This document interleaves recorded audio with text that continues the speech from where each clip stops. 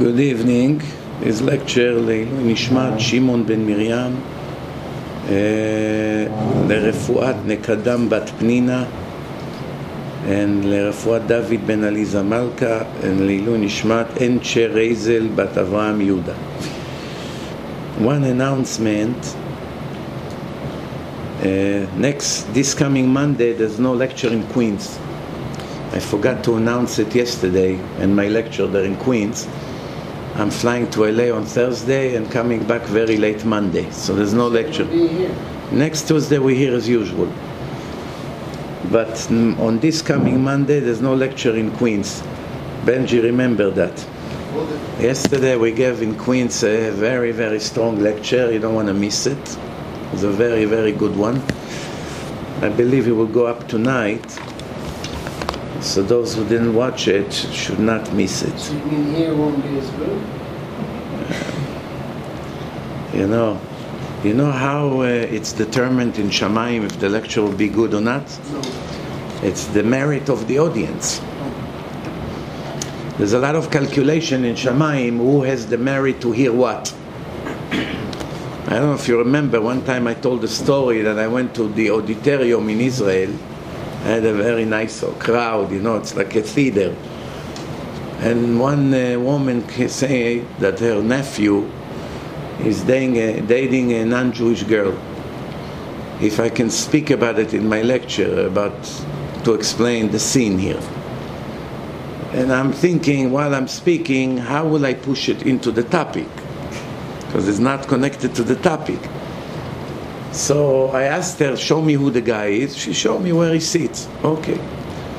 Just when I finally got to a situation that I can push it in, as soon as I was about to connect it, the guy got up and went out. I said, I can't believe this. What happened now? Just now he needs the bathroom. I speak for 5 minutes about it, basically talking to the wall. Just when I finished the topic, he walked in. Mamash, he went to the bathroom. You see, from Shamayim, he didn't have siyata dishmaya to hear the truth. I can give you hundreds of examples how to hear the truth. You need a merit. Don't take it for granted.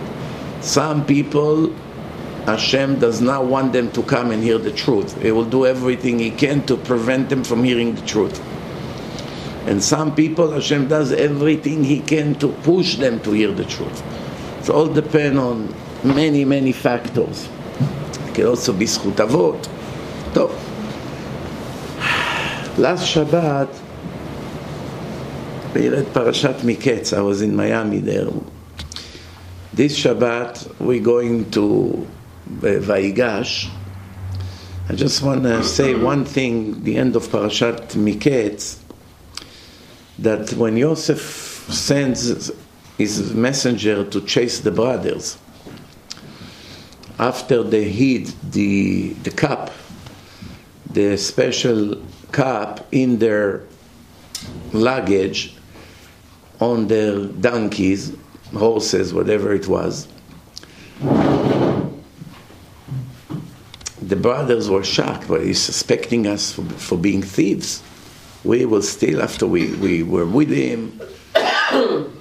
He's giving us so much to take home for free. Doesn't take money, puts back the money in our things. Now we suspect that we stole his cup, silver cup. And he say, the one that you're going to find it in his luggage, he should be your servant. And where they found it? In the luggage of Binyamin. This is all a scam here now. On purpose, Yosef wants to get Binyamin.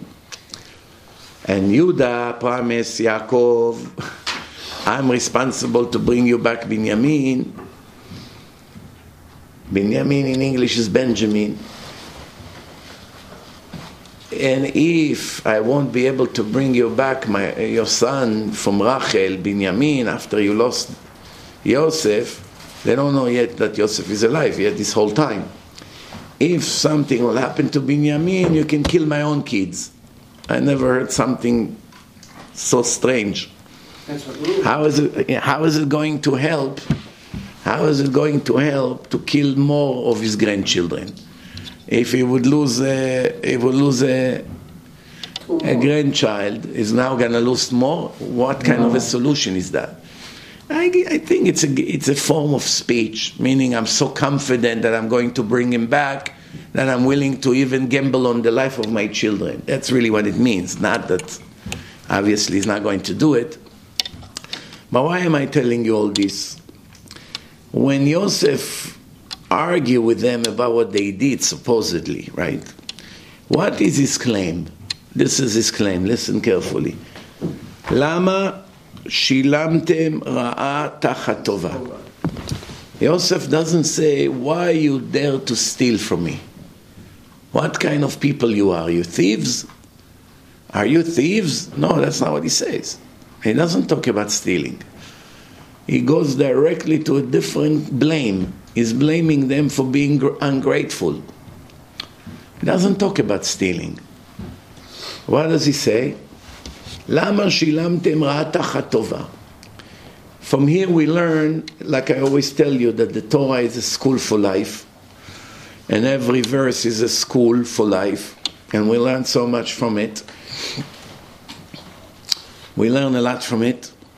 And it's very interesting because Yosef does not talk about stealing. He talks about being ungrateful. From here we learn that to be ungrateful is worse than to be a thief. Worse. Because Yosef wants to make a big case against them. He doesn't want to make a small case. Right? If someone committed 2 sins and you want to show him as a bad person, you will choose the worst sin or the light sin. You're going to go for as much as you can, just like every prosecutor. If someone stole $100 from a restaurant, but then he shot someone, they care about the $100, they care about the shooting. That's 20 years in prison. Stealing, what is it going to be? 2 months working in a hospital or something? They always go for the highest accusation. So we just learned something that not that many people understand the severity of it. Many people will not dare to steal. I'm religious, I'll never steal. Look, my credit is perfect, I don't have late payments, I always pay on time. There's not one person in the world can claim I ever stole from him. Yeah, very nice, beautiful. That's the way every person should be, Jews and non-Jews. Even non-Jews not allowed to steal. I said many times, for Gentiles it's a death penalty to steal. It's mamash serious. Jews have to pay double. They stole 100, they have to pay double. They stole 1,000, they have to pay double. That's it. So what do we see from here? It's very, very interesting that to be an ungrateful person, not that many people pay attention not to be. Almost every person has somewhat of ungratefulness in his life, in his lifestyle. Ungratefulness to his teachers, to his parents, brothers and sisters. Could be friends, neighbors. Could be many, many people. Who knows what is the cause of ungratefulness? What caused such a thing? It's obviously a bad trait, right? It's a defective personality trait. But what really caused it? Like for instance, jealousy. What's the source of jealousy? Source of jealousy is lack of faith in Hashem. You don't have emunah in Hashem, that's why you're jealous with what people have. If you have emunah, Hashem knows what He's doing, and everybody gets what's good for him. What's the source of anger? Why people get angry? What causes people to get angry? Ego. There could be few sources. One, ego. One, also lack of faith. He doesn't understand that Hashem runs the world. If he knew it, he wouldn't get angry. Hashem did it to me. What do you want from him? What's the source of stinginess? Lack of faith. things that Lack of faith in Hashem. No bitachon, no confidence in Hashem. What's the source of laziness? What's the source of laziness? Also no faith in Hashem. I'll tell you why. Let's say your nature is to be lazy. You're just a bum. In Hebrew it's called harovetz. You like to be rovetz. You know what rovetz mean? Like the lion in a zoo. You come in 20 years, every time you see him, he's in the same situation, on a rock there, in the Bronx Zoo. His wife runs, take care of business. He's always like that. Once in a blue moon, he gets up, slowly, walk 5 steps, look around, and lay down again. I know people like this. Let them just lay down all day in bed with their laptop or their big screen. Some people have screens size of a refrigerator. So, what's the source of laziness? Who knows? Lack of faith. Why? Because when your nature is to be lazy, you now want to make yourself a cup of tea. You look at this at the kitchen, it's 20 steps. You're calculating, wow, I have to get up, move the blanket, get up, walk 20 steps, then walk back 20 steps, stand 2 minutes to boil the water. This whole thing will take me 5 minutes.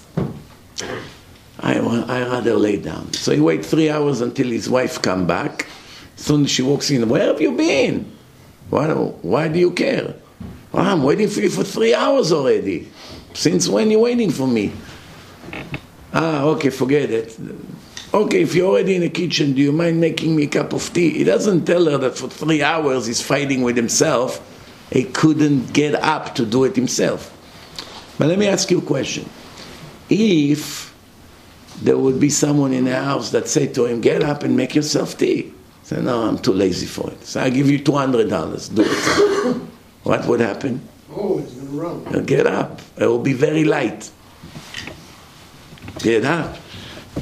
Jumping to the kitchen. Whistling, singing. The process of making himself tea would not be so hard as it was 5 minutes ago, before he was promised $200. So we see that the actual job is not the problem. It's what's in your head. If you don't have faith in Hashem, you believe you work for nothing. Your nature is not to do anything, unless you're getting a major reward. So if there's no reward, you don't want to move. You're not going to do anything. You're selfish. You don't care about anyone. You only want to lay down. But once someone motivates you by giving you $1,000, you get up and you move. And once you do it, you're not suffering. What happened? The reward eliminates the suffering of the laziness. So you see what's the source of laziness? Lack of faith. Because if you believe Hashem when He said that for every little thing you get a huge reward, you will never be lazy. So laziness is because I do not want to work for free. That's what's in your mind. But when I assure you, you don't work for free, I give you an example what I'm talking about. 20-something years ago, I moved to my house where I live today. So we had furnitures, mattresses, wall unit, tables, chairs, moving, personal clothes. So there was one religious Jew in Monsey, Alav Shalom. He passed away about 10 years ago. He had a moving company. Who worked in moving company? It was 5 Spanish people from the Bronx, from around Monsey. They lived there. Most people, when they order a company to give them a service, they pay in the end, plus they give the tip in the end, if they give a tip. Some people have no shame. They don't give tip to the workers. And that caused a big Chilul Hashem. Big Chilul Hashem. So what happened? I decided to be smarter than the average people. I said, what is the point if I'm going to give them the tip in the end of the job? Right now, they are worried if they get a tip or not. They won't be motivated to work hard. Let me be smart. As soon as they arrive, I will already tell them how much I'm going to give them the tip in advance. That will give them great motivation. So when they came, I say, ¿Cómo estás, amigos? Señor. I said, do a good job. Back then it was a lot of money. Each one of you will get $50 tip. Their eyes came out. All day they work like real slave. Don't make $100 back then. How much you think a person would make those days? $12 an hour. 21 years ago. $50 tip. Plus I showed them a case of beer. Cerveza, amigo. I put now in the fridge. Wow, they saw the beer like they won the lottery. You had to see how they work. You never saw in your life such ambition. Why I remember that? One time when they brought in a big unit, a closet, they asked me where. I said upstairs. They brought it all the way up, and it was heavy. 4 guys taking it up the stairs. And my wife came and said, no, that's not there. That should be in this room. No problema, senora. Tak, tak, tak, tak.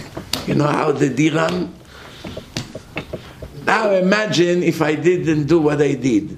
What faces they would make. What attitude they would give me. Oh, no, senor. ¿Qué pasa? So what do you see? It's all about motivation. De Niro give the amigos motivation. Every person is like this in the world. You give them motivation, something they like. Money, beer, both. Some people want compliment. I have a Hasid friend, Hasidish. He moved to Monroe. He used to live in Monsey. He moved to Monroe, the heart of Satmar. One time, there was a very big wedding. Very big wedding. And he did such a job. It's like doing 10 or more weddings in one shot, the amount of people. And in the end, I said to him, how did it go? He said, it was amazing. A week they prepared. They had semi-trailers. The food is in the eating inside the truck. There's no room to store all the food. Thousands of people. So in the end, I asked him, at least did you make parnasa? You made a living? So his wife said, I gave him a menorah for Hanukkah. I said, menorah for Hanukkah? He worked like a slave 1 week from morning to night. What do you mean menorah for Hanukkah? Menorah for Hanukkah is $1,000. Should have made $20,000 lefachot for such a job to his pocket. So he said to me, but the rabbi told me, we love your food. Your food was so delicious. That's the whole world for him, the compliment. If you give him $20,000 and he said the food was okay, he won't sleep at night. If you give him $50 and you say to him, Simche, your food is the best we ever ate, for 1 year he would walk with a smile. You have people like this. For them, acknowledgement is more than money, more than promotion, more than anything. He was like this. Still, Baruch Hashem alive. Good word means the whole world for him. This is people from the previous generations that when you give them a compliment, they're so happy. Today people want money, they don't want compliments. Ask most workers, you like a nice compliment or you want extra cash? Save the compliment for your child. Count the cash. Tov, Rabotai. So what do we learn? To be ungrateful is actually worse than to be a thief. What is the punishment of being a thief? Who knows? Person died as a thief. What's the punishment? Come back. He has to come back in reincarnation to pay back in his next life what he stole in his past life. So all the thieves are actually borrowing an illegal loan. You know how you take loan with scam? Even you plan to pay it, but you took it with some kind of a trick.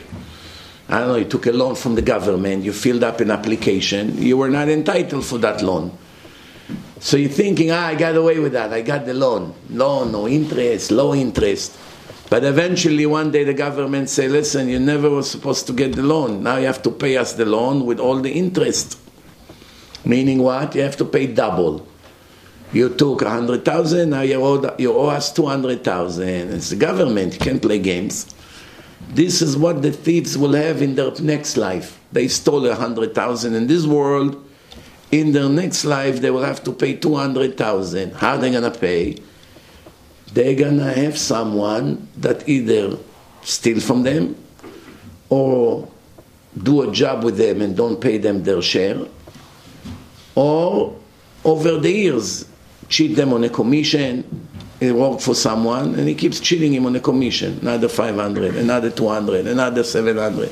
After 20 years, that's $200,000. Or he will have a child, chas v'shalom, that will have a horrible sickness, and you need him to get cured. And who's going to be the doctor? The soul of the person that he stole from 200,000. And how much will be the cost of the surgery? 45-minute surgery, $200,000. And he doesn't see the connection.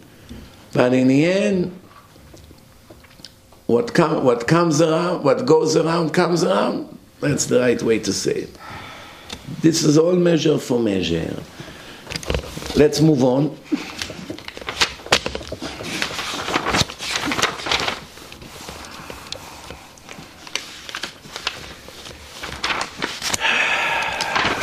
Parashat Vayigash,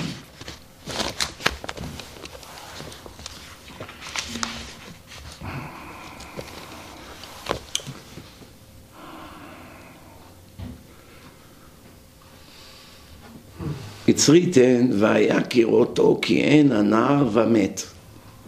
Yehuda says, if my father will see that I came back without the boy, meaning Binyamin, my father will die from pain, from heartache. The question is, why Yehuda rather say that the father of Binyamin will die and not his children? He has many kids already. When you want to say, please release the prisoner, why should I have mercy on him? We have 10 boys. 10 young boys at home are miserable without their father. What's better to say? He has an old father or he has 10 boys? What's more convincing? 10 boys. Huh? 10 boys. So why Yehuda, which was a very smart man, why he rather use the excuse that his father will have a broken heart and die? The answer is, Rabotai, we have to ask a question. Who has more pain? Someone that his father died or someone that his son died? Person have a father and have a son. If, God forbid, he just got a call that his son got hit by a car, destroyed him for life. If he just got a call that his father got hit by a car, 70-something years old, crossed the street, car hit him, and he died. Both cases, obviously, it breaks his heart. But which one destroys the heart? That his father died or his son died? He buried his father or he buried the son. Which one breaks the heart more? Son. You look to me like you're not sure. I don't see a dilemma here. Of course the son. What's the question? But the question is, logically, it should have been the other way around. Who do you owe more gratitude? Father did so much to you. If he got hurt, it should hurt you more. What did the boy did for you? Nothing. He only takes from you. So what do you see from here? It's not about giving or taking. It's the natural DNA of the human being. But there's always an exception to the rule. By the Arabs, for instance, it doesn't work. They love that their children will die. They want them to be shaheed, as long as they kill with them Jews. Once their son comes and explode himself with bomb and kill few Jews in the bus stop, they make a party, give candy, baklawa, Ahmad went to heaven. Yeah, right. Other people will do everything they can to save the life of their children, even if they have to sacrifice their own life. Most Jews, especially the women, the mothers, if you tell her it's you or your son, what would she say? Take me, don't take him. Take me. Normally, the way of a parent is to have more pain when he loses a child than when he loses a parent. Why is it? Where this DNA comes from? There is a saying in the Torah, Maaseh Avot, Siman Lebanim.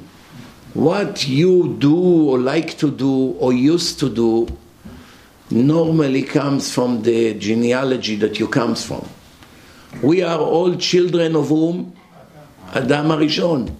Adam HaRishon never buried a father. But he did bury a son, Cain.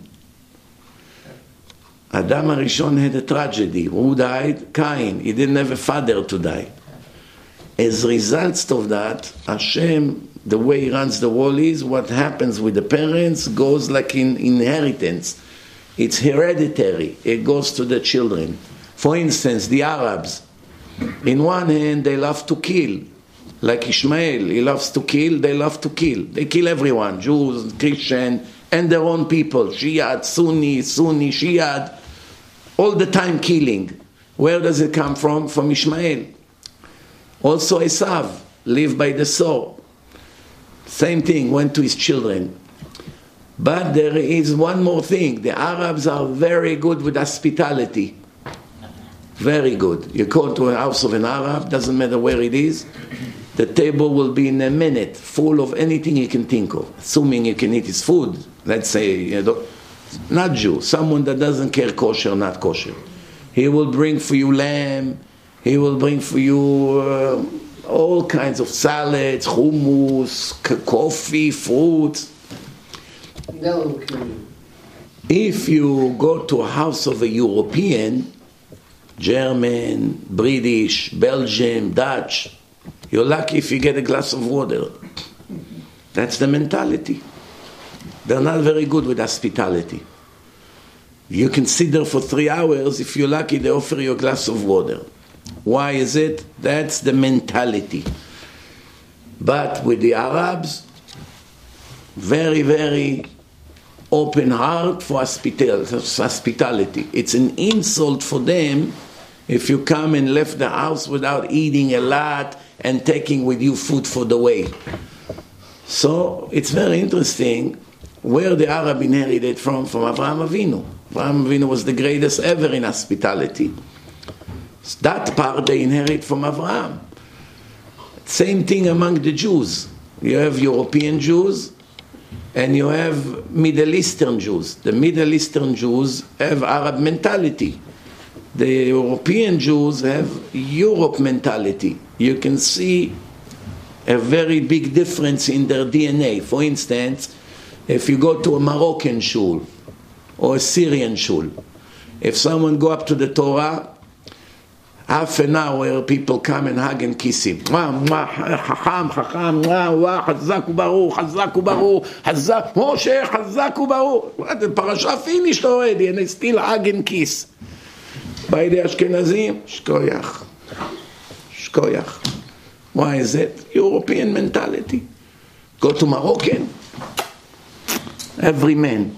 Ma all these kisses? Arab mentality. It goes from generation to generation.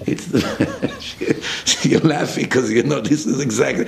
I one time went to a synagogue here in Ocean Parkway 25 years ago. I'll never forget that. The guy was the first one, Cohen. He was already in Aliyat Shishi, and people still congratulate the Cohen. He's already in Aliyat Shishi and he still walks around shaking hands like it's some kind of a wedding. Sacha kol he got Aliyah. But I give you another example. If you meet a Middle Eastern Jew, Iraqi, Persian, Syrian, Lebanese, Egyptian, you want to say hi or you want to say goodbye, usually it comes with a big hug, like this, hug. Some people, they're so cold, if you want to hug them, their entire body turned to the side. They can't hug. Why? Because this is in the DNA. The DNA is very, very dry and cold. Some people are very warm. You shake your hands with two hands, they break your hands. Oh, when this guy shake your hand, you know you're going to have a pain for a week. Why? It's very emotional. But it's very interesting. Because when you put Sephardi kids in an environment like this, if you want to hug them and kiss them, they are very ashamed. No, don't kiss me in front of my friends. Why? It's a crime to kiss your son? No, my friends will think we are weird. That explains everything. They think we are weird. Why we are weird? Because what kind of a father gives a hug or a kiss to his son? It's not normal. It has to be not normal. That's European mentality. Of course, every rule has an exception to the rule. Yes. There are some Middle Eastern that are cold. There are some Europeans that are very warm. But that's the general rule. Same thing over here. When a person buries a son, lo alenu, is very painful. Why? It went from generation to generation, from the first human being that buried his son, Adam HaRishon. Adam HaRishon did not have a father, so he never got to bury his father. Never. Now, Rabotai,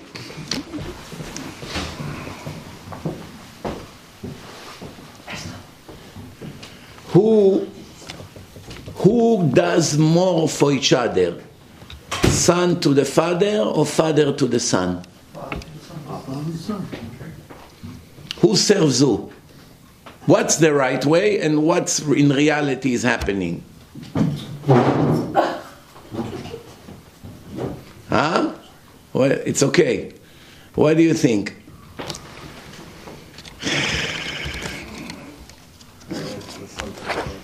The dedication of a father to the son is always higher than the dedication of the son to the father. The same reason, what I just said before. We got it from Adam. Adam did not know how to be devoted to a father because he never had a father. But he had children. So he took care of his children. Because the first human being took care of his children and he didn't take care of his father, that's why people take care of their children, but the children not usually care about their parents. And even if they do care, they care, but to some extent. Some people, when their parents get old, they put them in a nursing home. Sometimes even a fancy one. They pay $10,000 a month, or I don't know, whatever. Why you put your father in a nursing home? He has company, they play piano, they bring a clown tell jokes, he plays cards. What is he going to do by my house? But some people, you pay them $1 million, they won't agree to put their parents in a nursing home. For them, it's a very big insult. That's like negligence. I'm going to neglect my father or my mother, send her away? Yes, we're going to go, we're going to visit every Sunday. We know it. But they will never agree. We will take care of them in the house, even if it takes 10, 20, 30 years, whatever it takes. This is, by the way, a good sgula to become wealthy. כיבוד הורים, קבל את אביך ואת אמך, למען יאריכון ימיך. It's also segula for good parnasa. Among the Sfaradim, all the Sfaradim, which two nationalities have the greatest wealth in the world?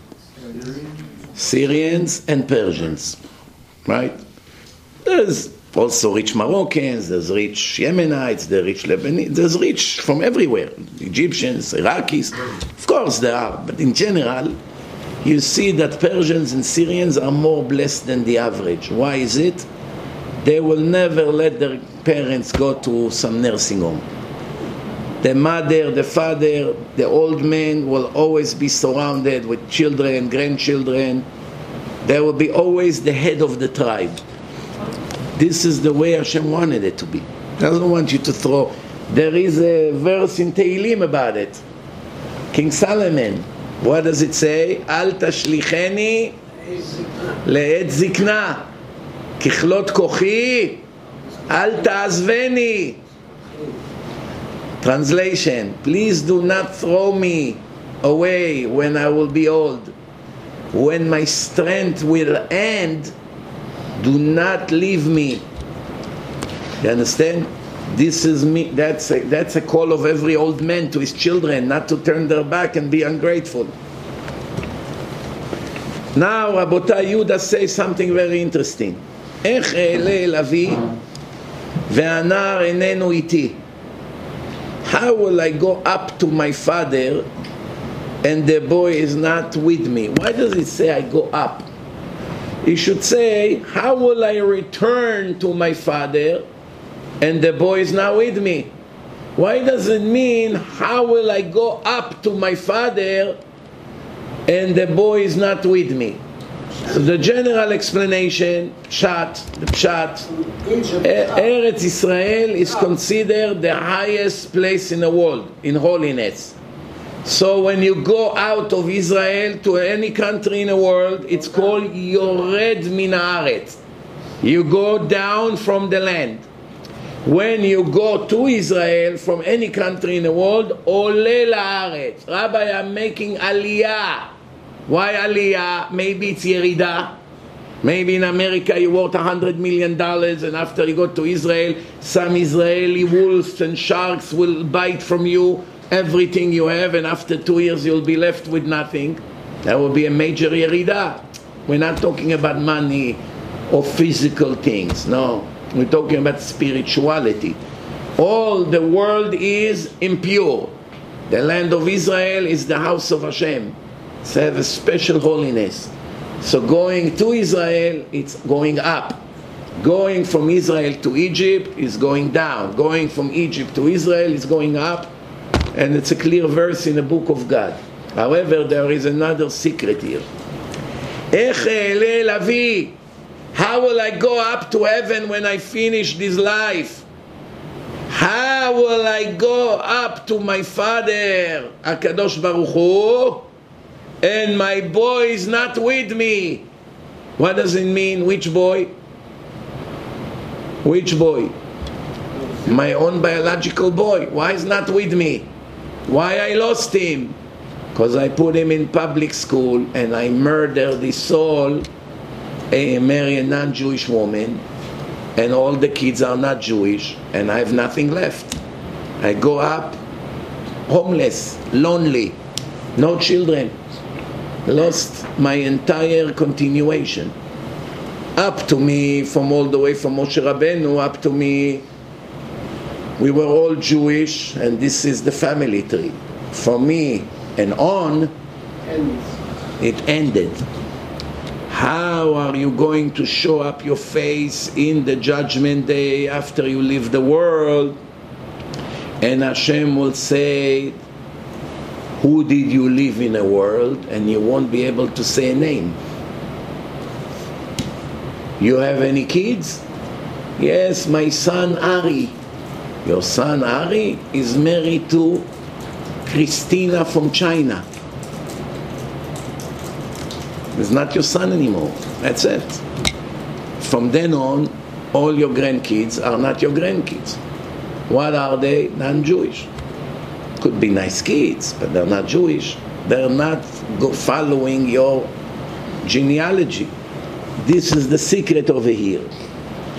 איך אעלה לאבי שבשמיים לאחר שנות חיי בעולם הזה והנער איננו איתי?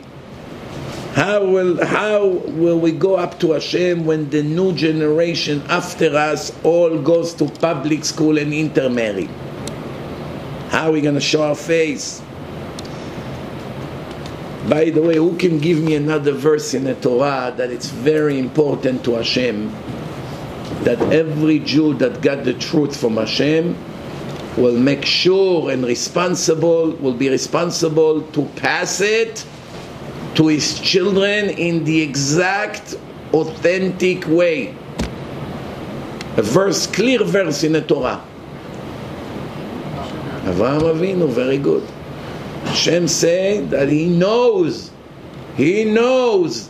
that Abraham will pass the Torah to his children. Avraham will pass my Torah to my children. Avraham Oavi. What's the title of Avraham? Avraham, my lover. Avraham, my lover. Why is Avraham my lover? Why I counted on him? Why I spoke to him? Why I cared what he thinks or what he feels? Why is it? Because he will not neglect his children after him. He will pass it to others. Really, what Hashem wants to say here, not about his biological children. Because we have a say in the Torah, how many children a person has depend how many students he has. If you have 200 students that you taught them Torah, students are like children in Shamayim. That's why when a rabbi died, they rip their shirt like a son. They do kriya on the rabbi. Why? Because it's mamash like a son. So, who are your children? Your children and your grandchildren, right? 2 generations after you, consider your children. Bnei banim kebanim. 4 generation is also, but not as much. You know, some people, they had 5 generations. Rav Eliashiv, he was 100 and something, he had already, I think, 6 generations after him. You know? Grandson of a grandson in his lifetime. He didn't even know who they are. What do you think? He knew who they are? Let's say if they all come now to, hey, grandpa, happy birthday, you're 100 years old. Who are you? Moishi. Where are you? From which family? Itzi. And who is Itzi? Son of Mendel. And who is Mendel? Your grandson. It's already a grandson of a grandson. One time they brought the 4th generation grandson of Rav Eliashiv, meaning the son of his grandson. He was a young man, in his 20s. They brought him to my cousin to give him a bracha. So זה הנין של הרב אלישיב. זה הנין של הרב אלישיב.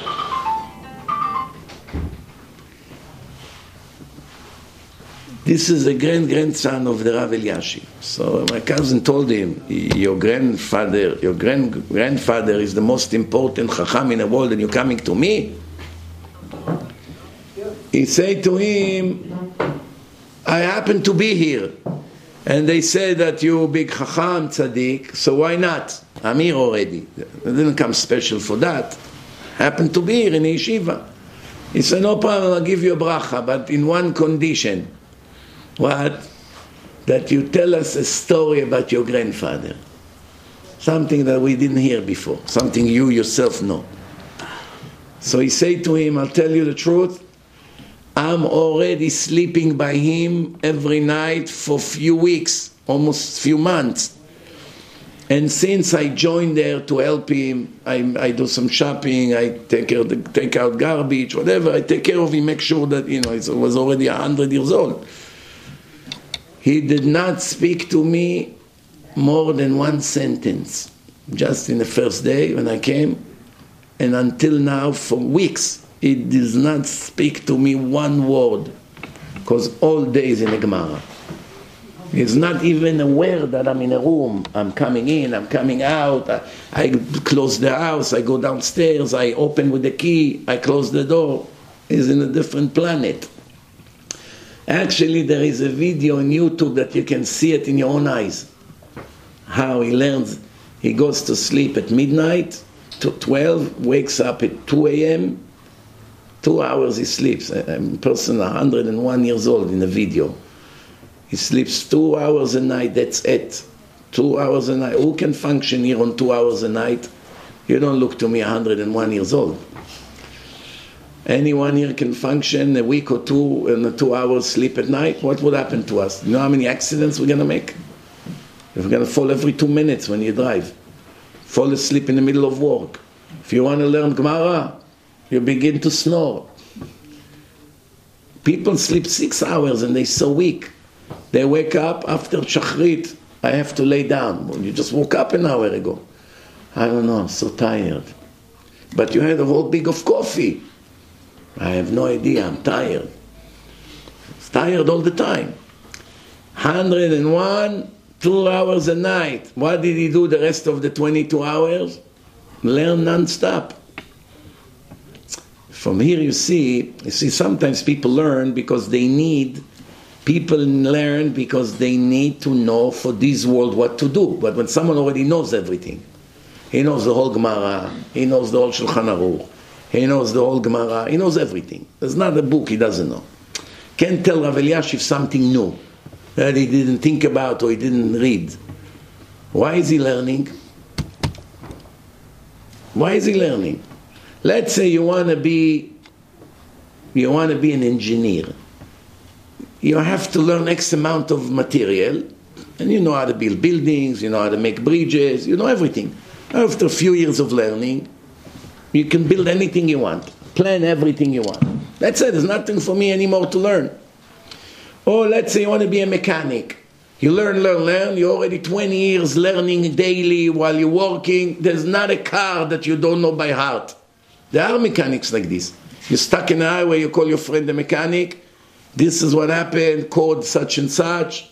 Oh yeah, which car you have? This one. Okay, yeah, it's a known problem. Right? They already know. What's the point of learning more for what you already know? There's no point. That's why they don't need to learn. I already know it. What do I have to learn?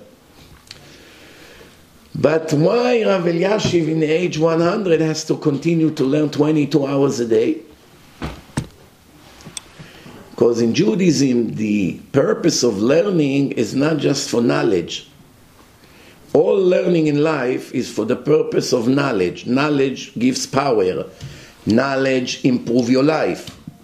Knowledge prevents mistakes in your life. That's why people want to know. You want to be a math teacher. You have to learn math. How are you going to teach? You need to learn.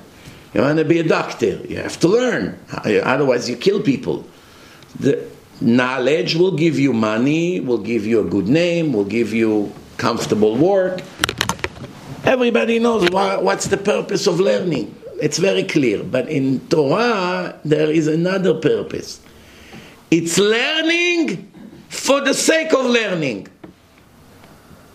That's why it's a huge mitzvah to sit today and learn all the sacrifices. It's not relevant. There's no temple. אלו מקומם של זבחים, קודשי קודשים. We have it in the tefillah in the morning. Why the Chachamim put it in the tefillah? After the destruction of the temple, they knew nobody would want to learn it. Because what's the nafkamina? There's no more Bet HaMikdash. What do we need to learn all these korbanot? When Bet HaMikdash will be built, while we're building it, we would start learning what needs to be done there. But until then, let's learn what we really need. The laws of Shabbat, laws of blessing, laws of interest, laws of nida, things that we need for every day. What do we need to learn? All the special sacrifices in the altar. Why? It's boring me, Rabbi. I don't like these korbanot. It's not for me. What do I care? They do shchita with the blood and this, how they burn it, which part they give to the Kohen, which part they give. I care about korban olah, korban chatat, korban oleh v'yored. What do I need to know all of this? How is it going to benefit me in my life? Because I know the difference between the korbanot, I'm going to be a better Jew? The answer is no. You really don't use this information for every day. But you learn for the sake of learning. That you know now all the different korbanot that they used to do in Bet HaMikdash. First, when the Mashiach comes, he will have people that are already knowledgeable. It's very good. He doesn't have to start teaching them from scratch. But even without that, the learning, that's, by the way, the highest level of learning. When you learn Shnayim Ochazin Betalit, or Shor Shenagach, or all these things that they normally teach in yeshivot, it's also very good, but it's not as high as when you learn the sacrifices of Bet HaMikdash. Who knows why? When do you have more Yetzer Hara not to learn? When you learn something interesting, or when you learn something that is not so interesting and not relevant? When you learn something that benefits you daily, you have more motivation. You need to know it. People will ask, people will talk about it. I will be able to show that I understand the material. But something that I don't use, it's just learning for general knowledge, not for personal gain or daily gain. Therefore, the Satan is telling you, don't waste your time on this. The Satan. Why the Satan doesn't want you to learn things that are not relevant? What does he care? You should be happy that you learn things that are not relevant. If you learn things that are not relevant, you will have less time to learn things that you need for every day. It's a good deal for the Satan. But why the Satan does the other way around? To learn something interesting, he resists. To learn something that is not relevant to today's days is more strict. Who knows why? Let's see if you're clever. That's less interesting is higher reward. Very good. Chazak u'baruch. Big shkoyach. 100%. The job of the Satan is to try to minimize your reward for the eternal world as much as possible. That's his job. That's how Hashem programmed it. When you learn something that is not as interesting or is not so relevant and you don't have personal gain every day from it, so the only reason you learn is mamash because Hashem said so. Pure, 100% for the sake of heaven. And because you do that, the reward is a lot higher. The reward is a lot higher. So the Satan will try to convince you it's boring. Why are you wasting your time on it? It should have been the other way around. Same thing then when we ask the famous question, a man and a woman. A man is obligated to learn Torah daily, and a woman is not. Is not. Mitzvat aseh she'azman grama, nashim pturot. Mitzvot that connects to time, women are dismissed from Talmud Torah. שנאמר, והגית בם יומם ולילה, she has to take care of the babies, of the house. Hashem is reasonable. He won't make a woman have to sit 10 hours in yeshiva and still clean and still cook and still take care of the kids. It's not realistic. Even a servant, male, is the same like a woman. Doesn't have chiyuv lilmod Torah like a man. It's considered like a woman. Nashim ve'avadim, pturim mitalmud Torah. Why? How else is going to be a servant? He has to go to yeshiva to see Shne Sdarim. When will exactly serve his master?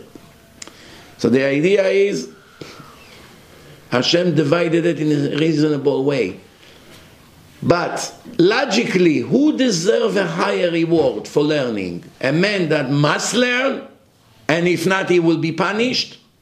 Or a woman that does not have to learn, and if she won't learn, she won't be punished?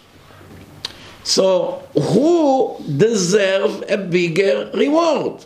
The answer, absolutely the woman. She volunteered to learn. She has no gun to her head. If you don't learn, you're going to be punished.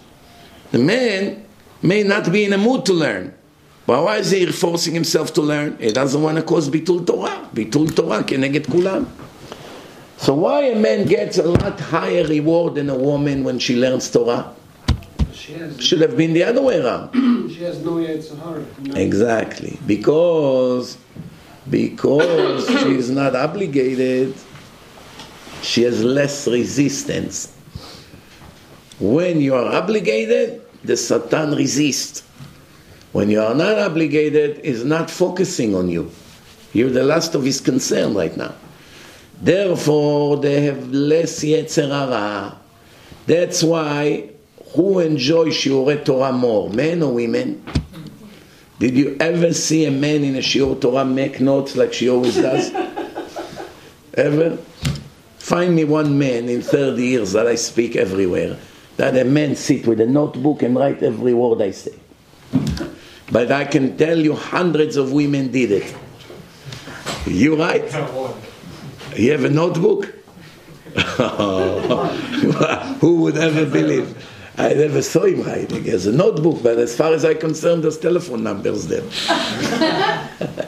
But the women, there's in every lecture, a few women that writes everything. Why? They love it. They have less Yetzer Hara. So listen, Rabotai, listen carefully. Yosef finally revealed himself to the brothers. Ve'ata, what does he say to them? And now, al te'atzvu, don't be upset. Ve'al nichar b'einechem, don't be disappointed, don't be upset. Ki mechartim oti hena, you sold me to here.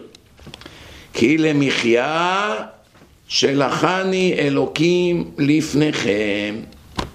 Hashem planned it that I will arrive here to prepare for you a safe landing. That when you finally get here, you'll have a place to live and food and a budget. Everything will be done for you in advance. That was the whole purpose. Now we see the picture why I ended up here.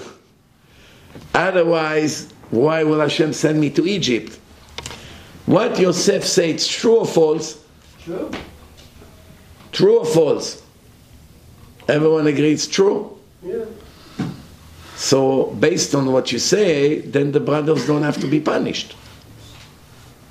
They threw him to the pit with scorpions, snakes. There was a miracle, he didn't die. Then they changed their mind, they took him out, they sold him to the Midianim, sold him to the Arabs, who took him to Egypt. All of that was the hand of Hashem. So what do you want from the brothers? Why would the brother have to come back in Gilgul and be slaughtered by the Romans? Asara Haruge Malchut, they are the brothers. Gilgul of the brothers. I want to ask you a question. How many brothers were there? 9. Who was the 10th one? Hashem. They made a bedding. You need 10. Elokim nitzav be'adat el. Ada, it's 10 people. How do we know? From Adat Meraglim. Meraglim, there were 10. How the Torah called them? Adat Meraglim. A group of Meraglim. Ada, 10 people. Elokim nitzav be'adat el. When there's 10, HaKadosh Baruch Hu, he comes there. Why? That's bedding. Adat el. But here there was only 9. Hashem was mashli minyan. Hashem was the 10th one. So if that's the case, why there were 10 rabbis slaughtered by the Romans? Asara haruge malchut. Should have been 9. You hear the question or no? Yeah. Who was keneged Hashem? Yosef. Rabbi Akiva. Why Rabbi Akiva? Ben Yosef. Why Rabbi Akiva keneged Hashem? Why? The answer is, there is a Gemara, there was a big rabbi, his name was Shimon Amsoni. You heard about him? Mm-hmm. Shimon Amsoni. He was teaching his student a concept in the Torah. Every time the Torah say et, aleph taf, it comes to include someone else. For instance, kabed et avicha ve'et imecha, respect your father and your mother.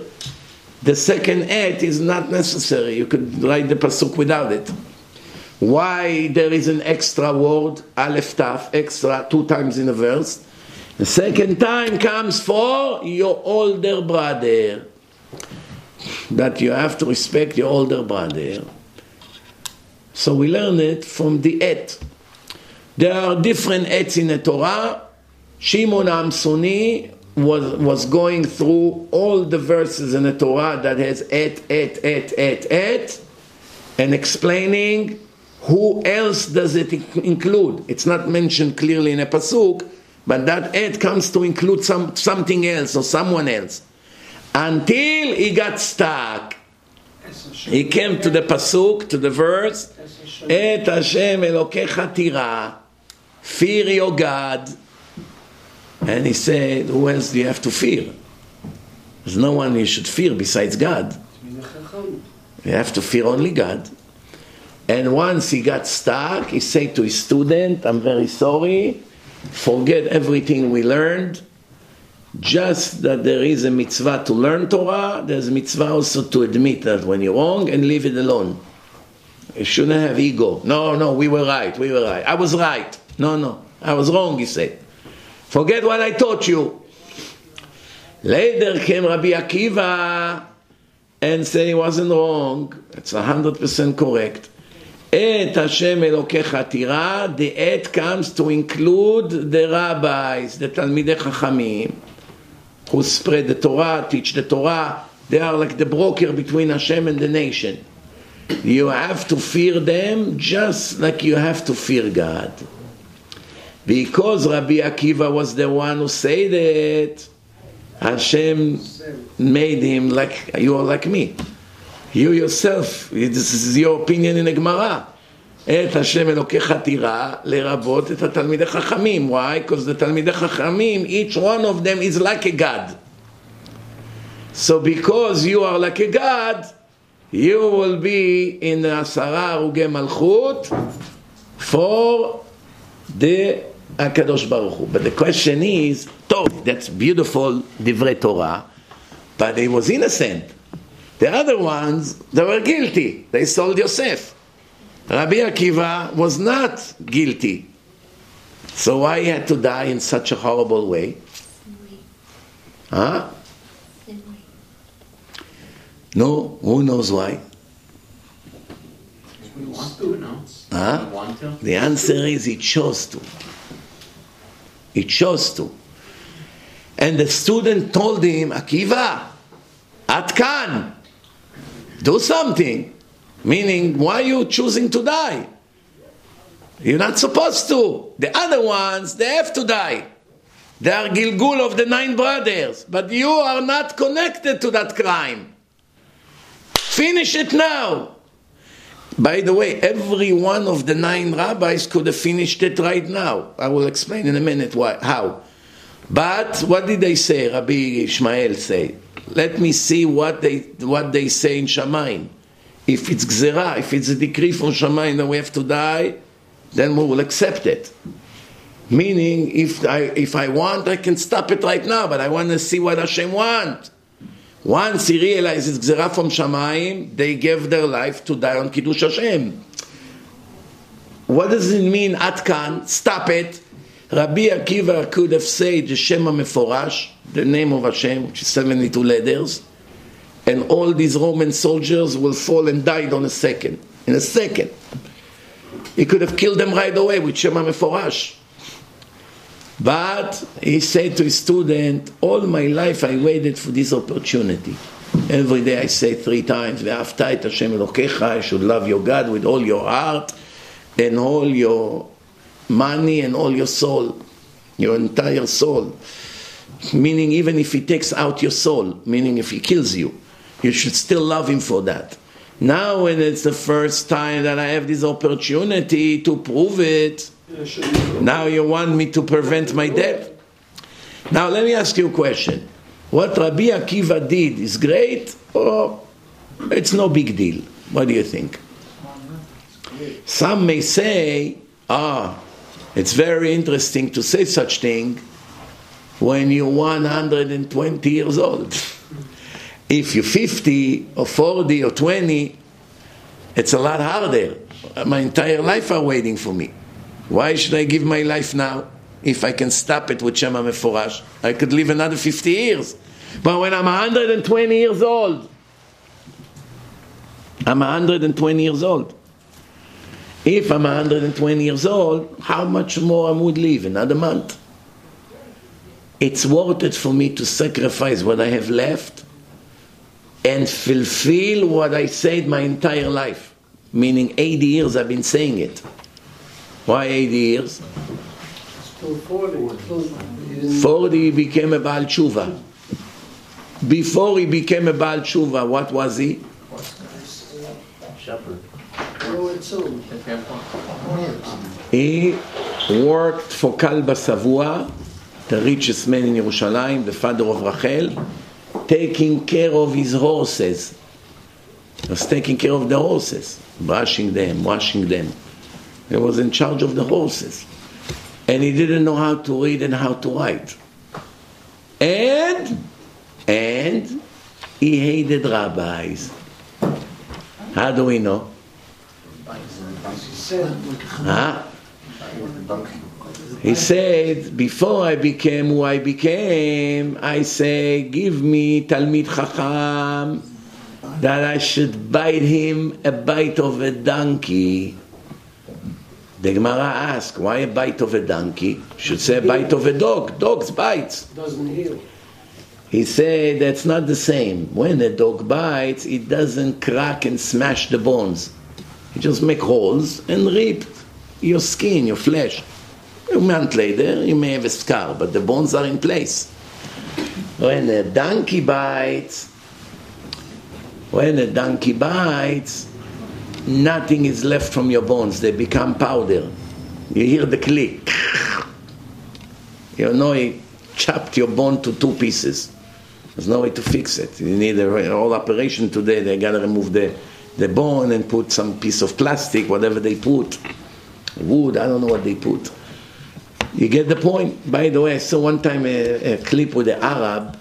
You know, the Arabs, they all walk around in Israel with donkeys. And they still use donkeys.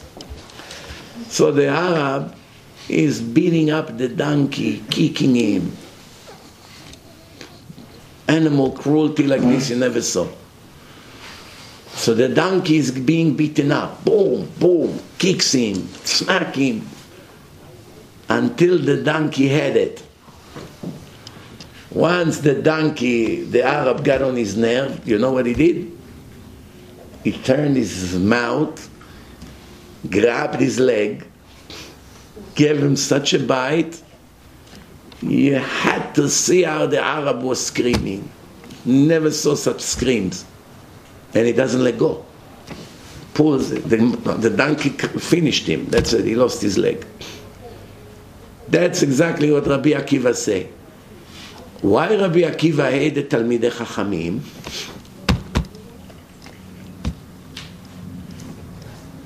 You may say because he was a terrible person before he became a Baal Tshuva. But that's not what the Gemara says. The Gemara says that Rachel saw in him wonderful, noble personality. He had great traits. Shy, devoted, honest, working for a father. The girls see, the one who works in the house, taking care of the horses, that is a very nice person. Until it comes to a Talmid Chacham. That's when the monster comes out. Why? There's a contradiction here. If you're nice to everyone. Right? Nice people, usually they're nice to everyone. No. Once I see a Talmid Chacham, I want to smash his bones. Why is it? The Gemara said. You didn't hear it? The Gemara says, גדולה שנאה ששונאים תלמידי חכמים, ששונאים עמי הארצות את התלמידי חכמים, ונשותיהם עוד יותר.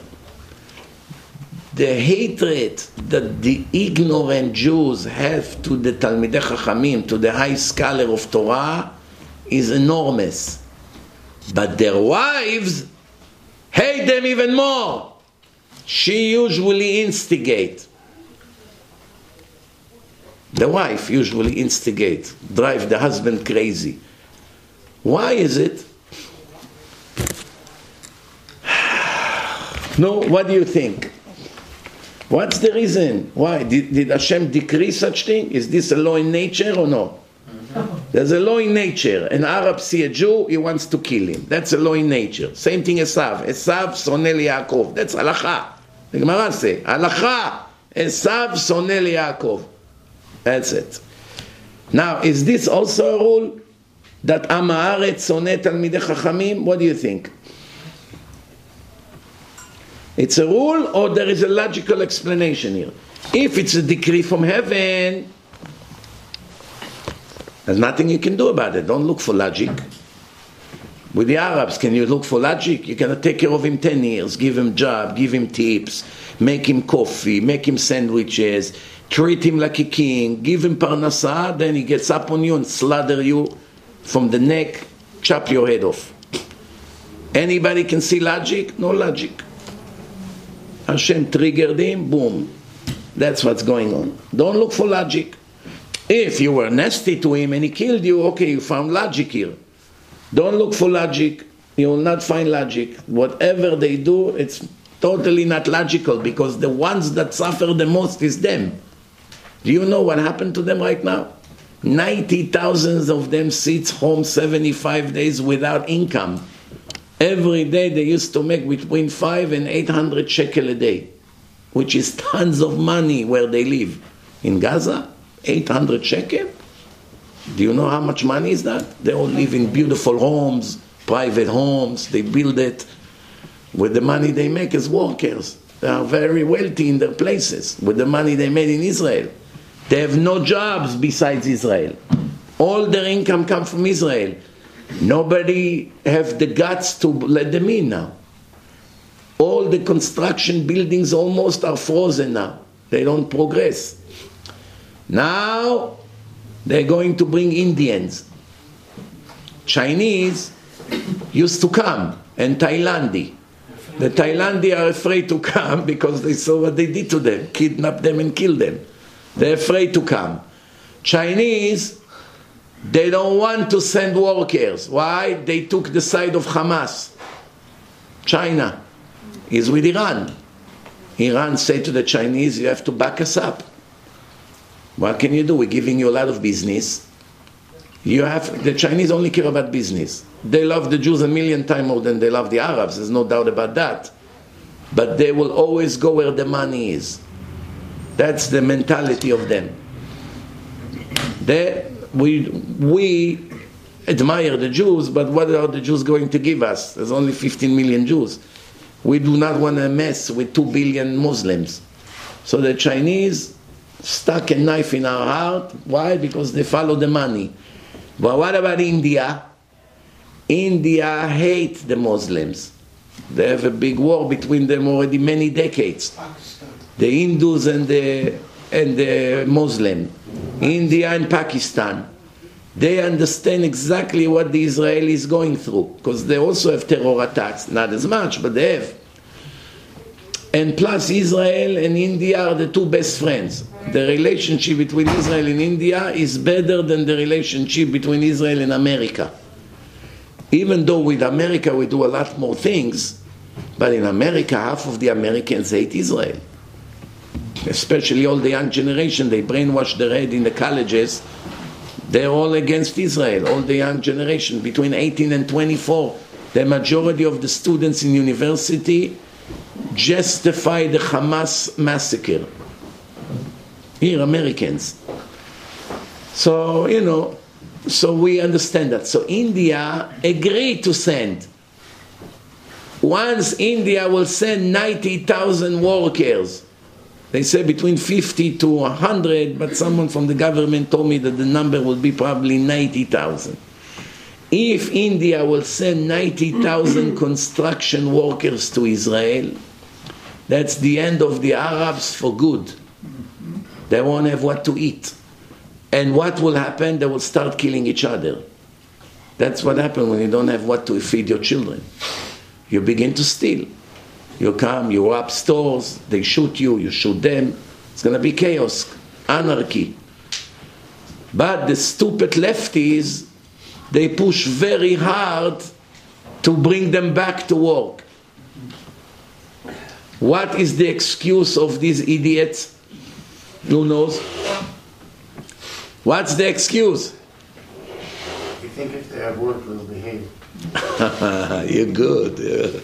Your brain works. They didn't learn their lesson. The lefty said, we do not want to get them more angry.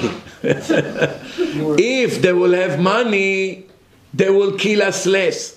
Yeah. Don't you see by now that these stupid arguments already went bankrupt? We gave them tons of work and they came and slaughtered us. How dumb you can be.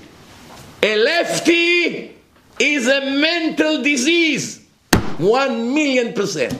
Mental disease to be a lefty. Not only in Israel, in America, in Europe. The lefties will do everything they can to hurt their life, to hurt their country. No logic whatsoever. No logic. The people in the government say, are you out of your mind? We gave them everything. We took out Jews from their homes. We gave them Gush Katif. We gave them farms. We gave them thousands of acres over there. And right away they started to shoot rockets at us. It's the most ungrateful people in history. They do not understand the word gratefulness. It doesn't exist by them.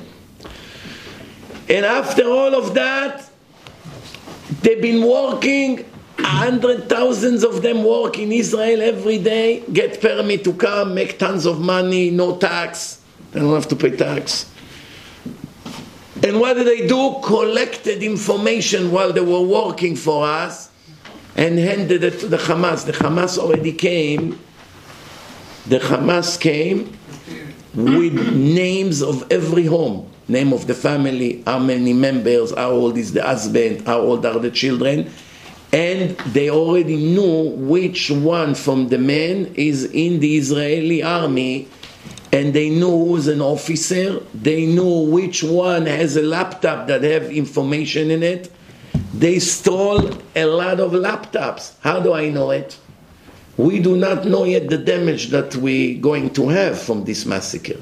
We only see the kidnapped people, we see the people that were murdered, but we don't know the cyber tragedy. There's also a cyber tragedy here. How do I know it? I was just in Miami for the weekend. We had a seminar in Marco Polo Hotel. I met a guy there that now is restoring all the cyber in all the attack territories with the Israeli government.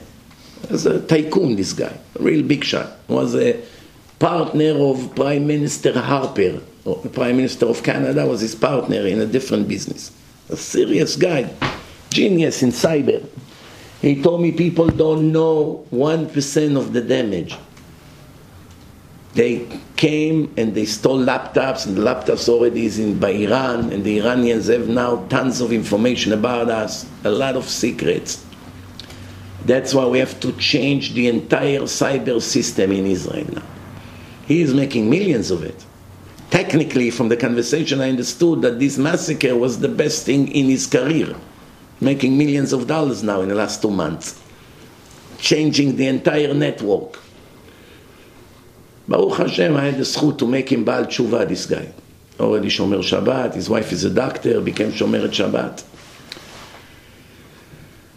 So now we became friends now. We speak now on WhatsApp and this. But this is one of the people that now is in charge of saving the situation as much as possible.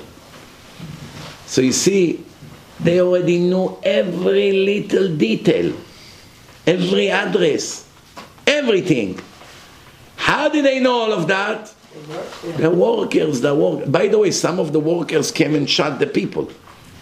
One woman said to the guy, you worked for me, I took care of you. Boom, shot her. One woman said that somebody that was her partner, they had a art gallery together, the Arab and this lefty woman. This woman is a lefty liberal, made a business with someone from Gaza that comes to Israel daily. What do they sell? Art. She said to me 1 month before that, she said, not to me, she said to the news, 1 month before, he disappeared. His phone got disconnected. She can't get a hold of him. Ahmed, where are you? Ahmed, Ahmed. He's leaving him messages, WhatsApp, nothing. The day before the attack, he called her. Where are you? Where have you been? I couldn't be in touch. Where are you right now? I'm here. Do you see army over there? Do you see police over there? The woman said, I realized something bad is about to happen. Why all of a sudden, after more than a month, I couldn't reach him, he's asking me if there is an army in a kibbutz, if she sees police. He's already getting information from her that they should come and kill her. She survived. She survived. So, Rabotai, I asked you a question, you probably forgot it already.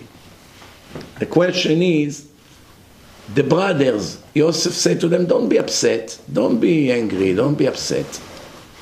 The reason I'm here is because Hashem wanted it. He sent me over here to prepare for you parnasa, michya, a living. That you should come here, you have what to eat, where to live. This argument that Yosef made is true or false? True. If you say it's true, then if that's the case, what do you want from the brothers? Why they have to be punished? If you say it's true, why the Nazis have to be punished? If you say it's true, why the Arabs have to be punished?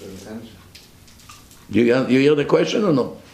If Hashem prepared Yosef to go to Egypt, that means there's no other way to do it.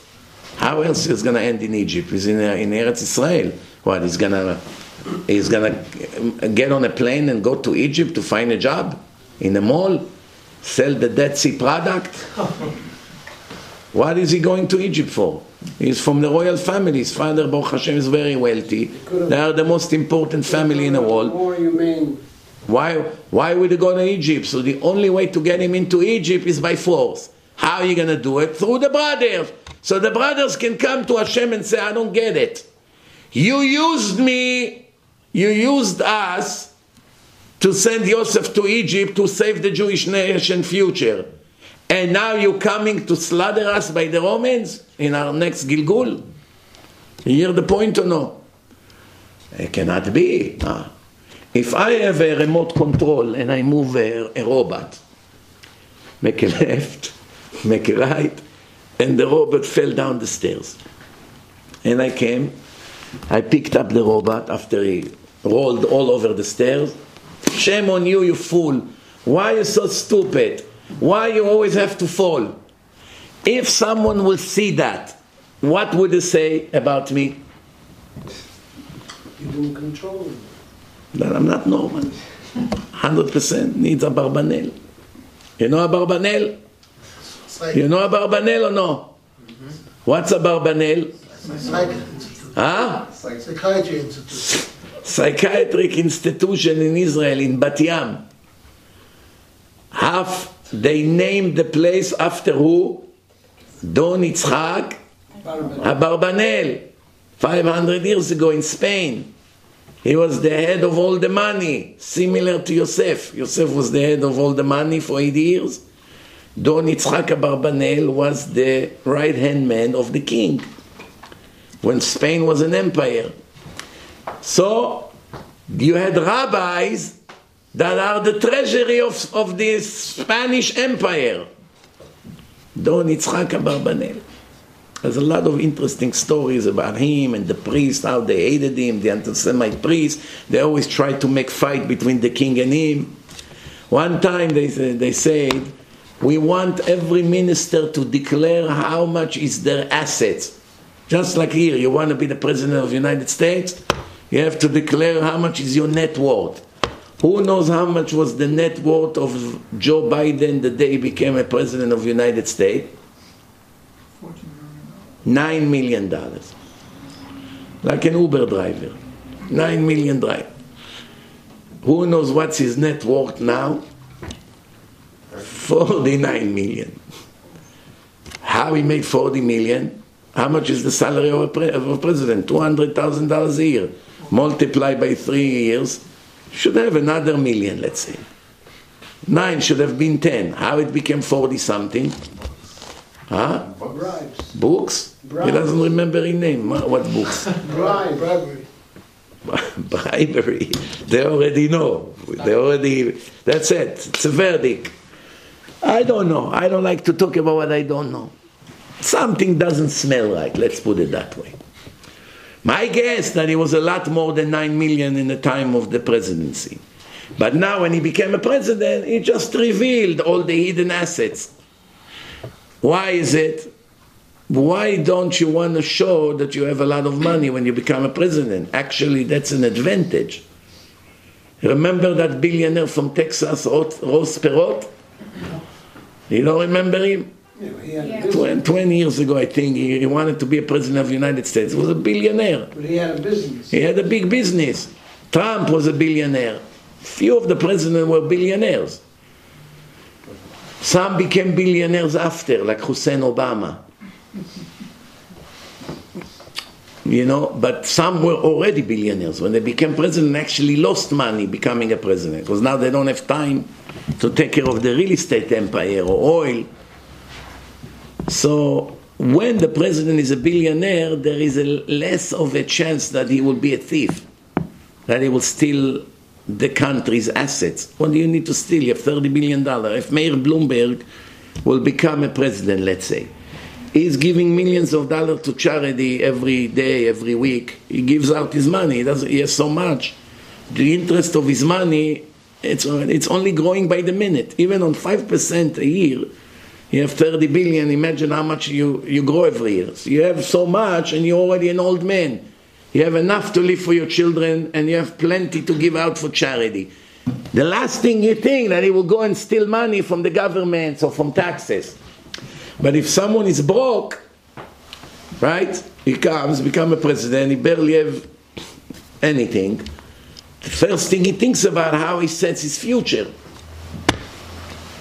The Iranian Shah, when he escaped to Egypt from Iran, how much money he took out with him? Who knows?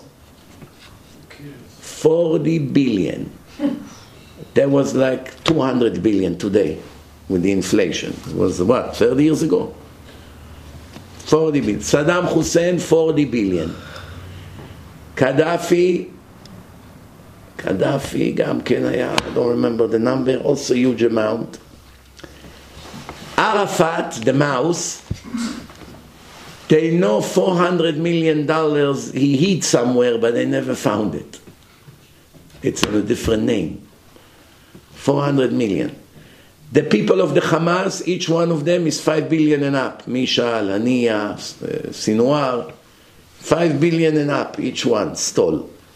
There were Arabs farmers working in Israel painting homes.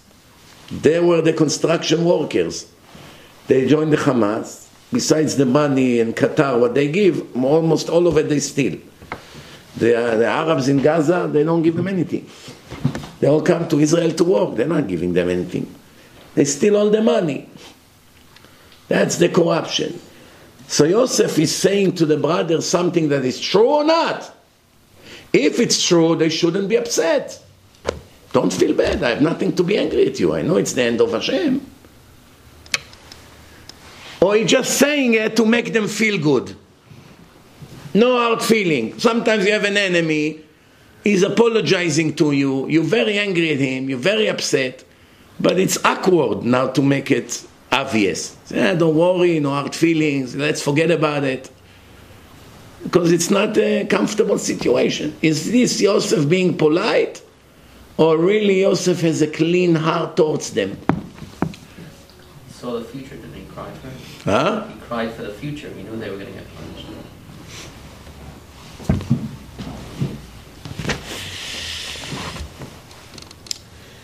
The Ari HaKadosh says that Yosef said to the brother, Al te'atzvu, don't be sad. Don't be sad. If you won't be sad, you won't be angry and you won't be disappointed. If you will be sad, you will never see the truth in life. Sadness removes the Shekhinah away from your heart. Whenever you are sad, Hashem runs away from you. You should know that. If you will be happy, Hashem will show you His deep intention, why He really sold me to Egypt, and how it was all a part of His plan. Based on this, the words of the Ari HaKadosh, the movement of the Chassidut, which started by the Baal Shem Tov over 200 years ago, 250 years ago. Huh? Chassidut is built on a lot of simcha, simcha, simcha, simcha. Ivdu et Hashem besimcha, ivdu et. Gotta be happy all the time. Why the Chassidut actually started? We managed 3,100 years without them.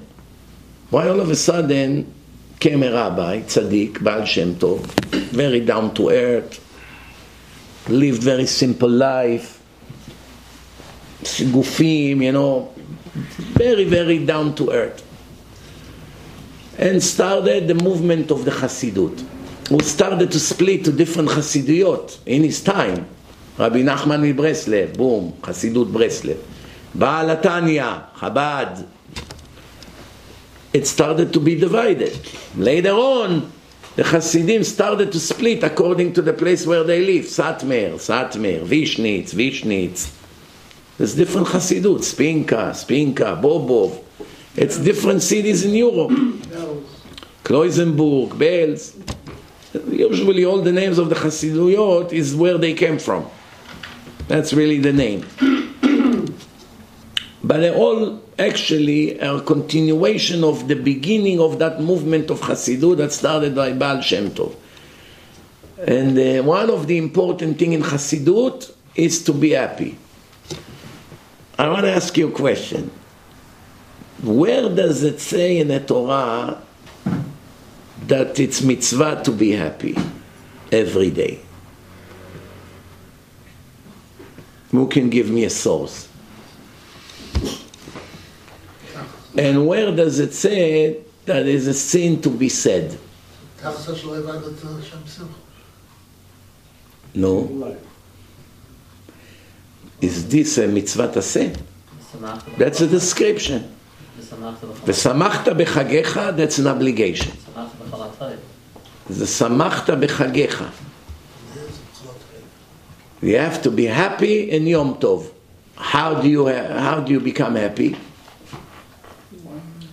Gemara say, wine and meat, Fleisch. Wine and meat. All the vegetarians are excluded. They can never be happy. Why? They don't like meat. By the way, to be a vegetarian is a decent thing? Is it a stupid thing? Or is that a sin? I give you 3 options. 1, stupidity. 2, decent thing. 3, a sin. Depends on your motivation and what's the reason. Depends on your reason. The answer, decent, it's not. Take it out. What do we have left with? Stupid or sin. Sometimes it's a sin, sometimes it's not a sin.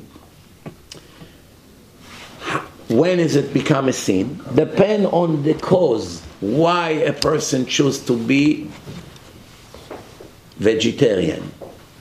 If he hates the taste of the meat, I don't like meat, don't like chicken, don't like fish. I like fruits, vegetables, bread. It's a personal taste. I don't enjoy the taste of meat, or it's not healthy for me. I'm too fat, too much cholesterol. This meat causes me problems. This cause, it's not a sin. You're allowed to be vegetarian for health reason, and because you're not attracted to the taste of the meat or the chicken or the fish. But if the reason that you chose to be vegetarian is because you have mercy on the animals. They kill animals for me to eat them, cows, sheep, fish. Then it's a sin and stupidity. Both. So it's either not a sin and not stupid, but it's not a decent thing, or it's a sin and stupid and not decent. All three. Who can tell me now why? Huh? Before I give you the answer, I would like you to know that it wasn't my idea. It's the greatest legendary Chacham, Rabbi Avigdor Miller. That's his answer when they asked him about it. And the answer he gave is, people that think I will not eat meat because of my desire to eat meat or chicken, they're going to kill those animals. It's stupid and it's also a sin. Why? Because it's saying to God, I am more merciful than you. You wrote in the Torah that I allowed to slaughter the animal in a certain way with a smooth knife in the right place, and it has to be fast, and check the knife before that the animals won't suffer, and only the kosher animals are being slaughtered when they have only 2 cords in the front, not like non-kosher that have 2 reserve one in the back. So the only ones you allow the Jews to slaughter and to eat are the animals that are pure, such as cow, such as sheep. They only have in the pipe in the front, as soon as the knife goes, the animal does not feel any pain in less than a second, nothing. The reflex that the head is moving and the legs, that's electric pulses that were already sent by the brain before the slaughter. It travels in the body. So up to 5 minutes, you see all kinds of reflection. But there's no pain at all. Even if the cow moves the head and the legs, that's already, it's similar to an internet. When you watch something on the internet, a clip or something, it's downloading, streaming as you watch. What happens if the Wi-Fi stops? It continues another 10-20 seconds or 30 seconds after, and then it gets frozen. Why? The internet is already, the light went on 30 seconds ago. How is the movie continue? That part of the download was already sent before the internet fell. Same thing with the slaughtering. The brain always constantly sends pulses to all the nerve system. Those pulses were sent already. Once the neck was cut, no more blood goes to the brain, the nerve system is shut down, and there's no pain. So I, the vegetarian, I am more merciful than God on the animals that He created for people to eat them. That's a sin. That's chutzpah also. But mainly it's stupidity. I said it to a few vegetarian people who came to my house for Shabbat, and they became meat eater after that. Why? Because every time they saw people eat meat, they were suffering. They see everyone enjoy. Wow, what a steak. Wow, what a chulen. And they sit over there and eat beans. Curse be the day that I chose to be vegetarian. But I can't go against my ideology. I'm a saint. I'm merciful. I will not satisfy my pleasure and desire while the cow suffer. That's how he thinks. That gives him motivation not to enjoy. But now when he realizes that he's going to be punished for it, not only he suffer without enjoying the meat, he's also going to be punished for that, for being stupid and thinking that he's better than God. What is the point of not eating it? You get the point or no? One way or the other, we shouldn't eat a lot of meat. Try to minimize it only for Shabbat and Yom Tov. Try. It's really, really recommended to eat meat and chicken only on holidays on Shabbat. Why is it? Because the Ari HaKadosh, the master of Kabbalah and all the secrets in the creation, he was like an angel. basically the level of the Ari 500 years ago, he said that the evil inclination penetrates the body through eating meat. That desire of eating meat increase the level of your evil inclination and other desires. One other reason why it's not so recommended to eat meat, it makes you tired. Try to eat lunch, a good heavy steak, see what happened to you. Right away, come to the Gemara after Mincha. What happened? Moshe, wake up. Oh, I ate this.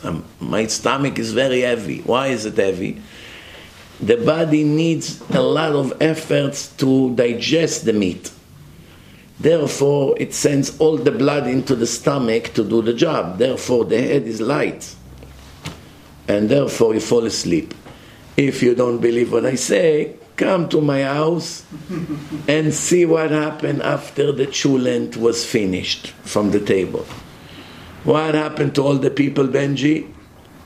On the couch. They move from the table to the couch. And once they sit on the couch, how long does it take them to begin to snore, Benji? 15 seconds. 15 seconds is too much. So what do you see? The meat, it's a great way to put someone to sleep. Once they eat a heavy meal, they're already falling asleep. Why? The body works very hard to digest. Now, if you're in the middle of work, it's not good to eat a heavy meal and right away begin to run. It's not good. It's not healthy. If you learn, you cannot focus because now all the blood goes to the stomach. That's why it's better to eat pat shachrit, good meal in the morning, and another good meal in the early evening, not too late. At night you can eat a heavier meal, but not too close to the time you go to sleep. Give 3-4 hours before you go to sleep for the food to digest. It's not good that the food is totally not digested and you go to sleep. What happened? It also affects the dreams. The level of the dreams you have. Why? Because when the food is being digested, it sends gas to all over. And once your head is down, the gas travels towards the brain. And it puts pressure on certain points. So if in the middle of the sleep, and Shabbat afternoon, after you ate a heavy cholent, you'll dream that you're Superman, or that you're dying, or you're falling from a building, that's the fume that travels and start to shake points in your brain, and all the things that are stored in your memory is starting to blend. All of a sudden your friend comes to kill you and your enemy hugs you. Things don't make sense. That's why better not to have a heavy amount of food when you go to sleep. And when you go to sleep, try not to sleep laying down completely. Try to sleep that from your hips to the head is a little bit up. Put some pillow, maybe if you have those beds, some beds, they have a remote that brings it up. That's very good.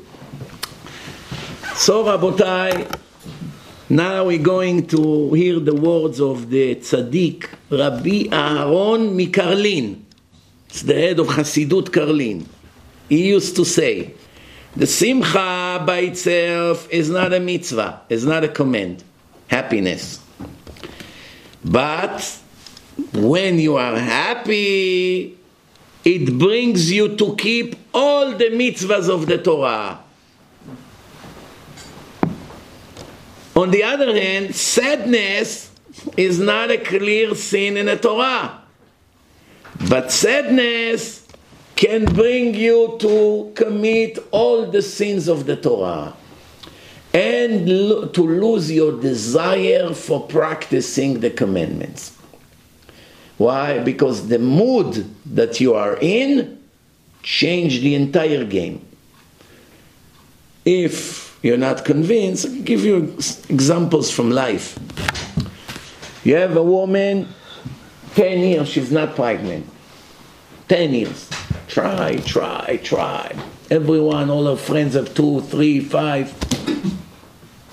She has no life. What is it called? Rachel said to Yaakov, Hava li banim ve'im ayin meta anochi. Give me children, and if not, I'm dead. When you are dead, in your mentality, in your mood, you're not in the mood to do anything.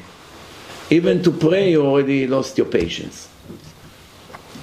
You don't want to wake up in the morning. You have no reason to wake up. Why are you sleeping until 11 every morning? What reason do I have to wake up? So when a person is depressed, he is not in the mood to keep mitzvot. Not in the mood. Imagine the second she just found out she became pregnant. The doctor just called. Good news. It finally happened. You're in your second month. Ma! Now come to her and tell her, let's do this, let's volunteer here, let's do this mitzvah. This mitzvah, let's do everything we can. What happened? Happiness. Happiness. Sadness, leave me alone, Rabbi, I'm a lost case.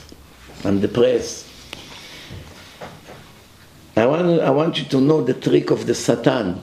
You're probably a victim of that trick every day. What does the Satan do? First, he wants to convince you to commit a sin. He knows your weakness. He knows what you're weak with. He knows your attractions.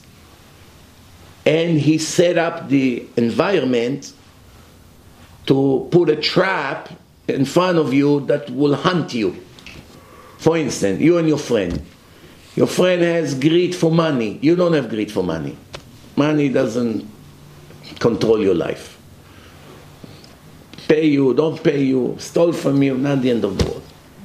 A friend will kill for money. That's all he cares about. You, on the other hand, what's your desire? Food. Hum, hum, hum, hum. All day, hum, hum, hum.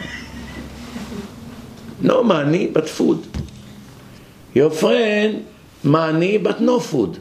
Very skinny. You know these people that every 2 seconds they lift their pants? They didn't hear about suspenders yet. So they have to keep, why? They keep falling. They look like a scarecrow. But he has greed for money, but not for food. And you, food and no money. You come to a party. The Satan doesn't approach both of you in the same way, because each one of you has a different weakness. If he comes to the greedy one and approach him with the food, he doesn't have attraction to so much food. He barely eats, like a bird. That's not going to work. When is he going to take him? To the non-kosher section? It's not going to work. So where does he take him? To the section of the businessmen. You know, everyone talks in millions, like in Miami. I bought this building 10 years ago, 800,000. I was just offered 10 million for it. The mayor just changing the zoning. Next week it's going to be 20 million. Everybody speaks in millions. Why? He wants you to get into the game. All your life, money, money, money. Until you die and the worms will eat you and your money. Nothing will be left from you. No Torah, nothing.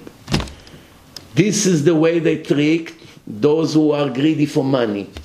Those who don't have hunger for money, they have other weaknesses. Women, for instance. Where is he going to take him? To where he's going to have to look around and think, what is the next move? So the Satan is a matchmaker. He matched between your weakness, meaning your desires, to what the world has to offer. You hear what I say or no? Today there is a very big Yetzer Hara. What is it? To listen to the news. More people now listen to the news than ever in the history of the Jewish nation since that tragedy happened. People listen 30, 40 times a day to the news. In Israel, or on Channel 14, Channel this, Channel that, on the radio, on WhatsApp groups. There's news pages. Every second, text. What? Breaking news. Every 5 minutes, a new thing comes on a chat. And that's what they do all day. All day, news, this channel, that channel. They air the same news 10 times a day. 10 times a day. Why people wants to listen to the news? What's the source of this kind of Yetzer Hara? Who knows? What's the source of this desire to hear the news all the time? It's a weakness.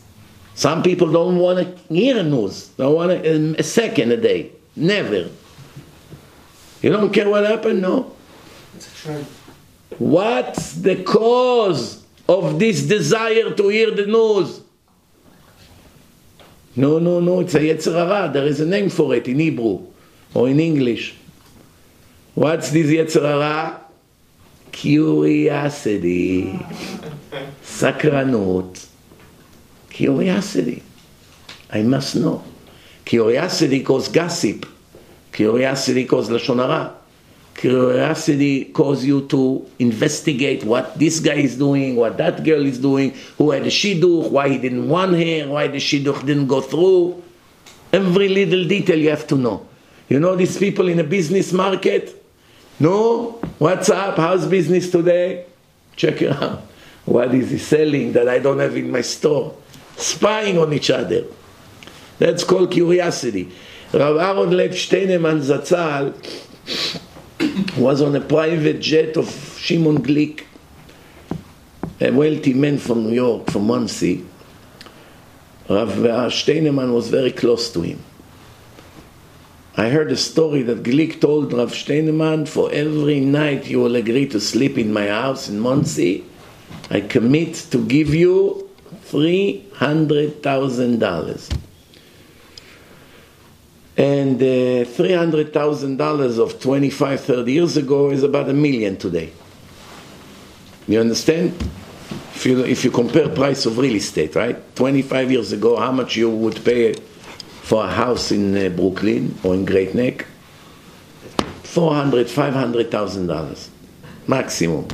Today the same house is $2.5 million, 5 times more. So 300,000 of 25 years ago, it's $1.5 million today. It's like today, if Rav Steinemann would be alive, if you would want him to stay today, you would have to offer him over $1 million. And how many nights you think Rav Steinemann slept in his house to take advantage on that offer? After that, never. Never. That's actually, when you say such a thing to a righteous person, that's actually saying to him, please don't ever come to sleep in my house. That's really what it means. Of course, that's not what you mean to say. You are dying for him to come. You thinking by me telling him I'll give you $1 million, sleep in my house, you will encourage him to run tomorrow to sleep in your house. It's the exact opposite. Sleazy people would right away say, oh, I'm actually going to be tomorrow in Monsey. It's a great idea. Of course, he wants the money. But when you deal with such an honest, clean, pure person, after that he will never dare to come. How is it going to look? Chilul Hashem. I never slept with him in the last year. Now I'm coming to sleep there for the money. How does it look? You get the point or no?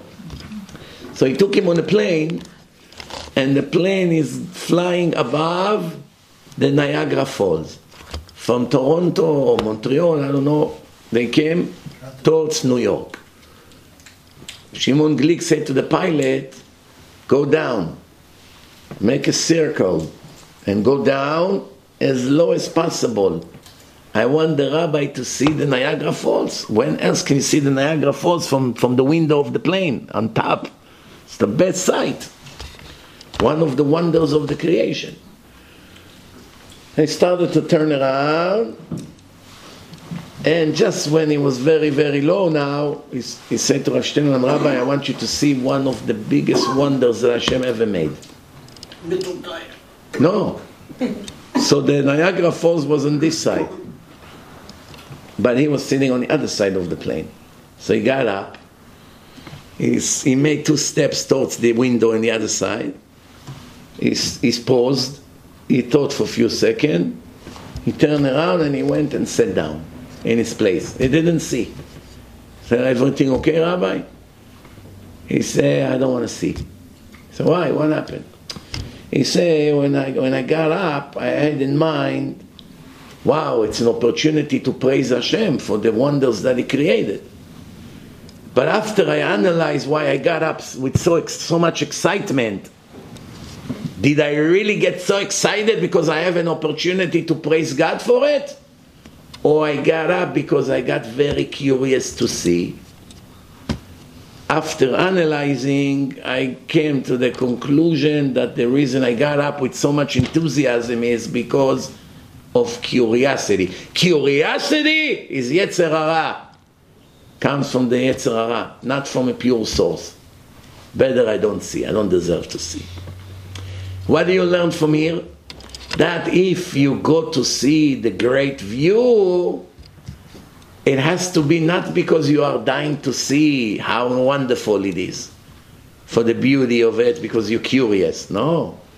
Because, wow, I'm going to have an opportunity to praise Hashem for something. Same thing with every detail of your life. Not because you're dying to know, because you want to praise Hashem. It has to come from a holy source. That's people in a very high level. I mean, we're not in this level. But I want us to know that there is such a level in our generation. There are people like this. So, Rabotai, will continue.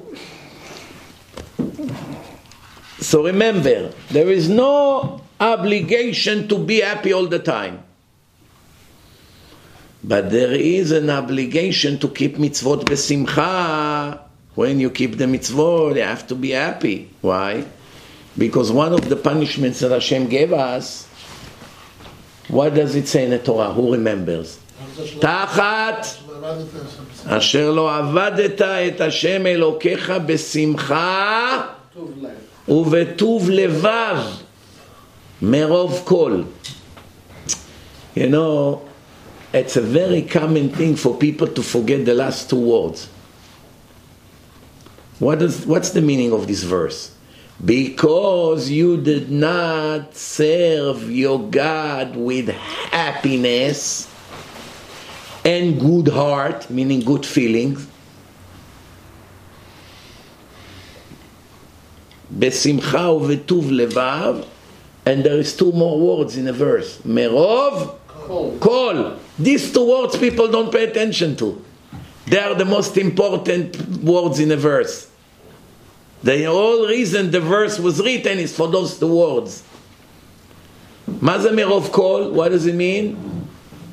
From all the greatness and the good things that you have.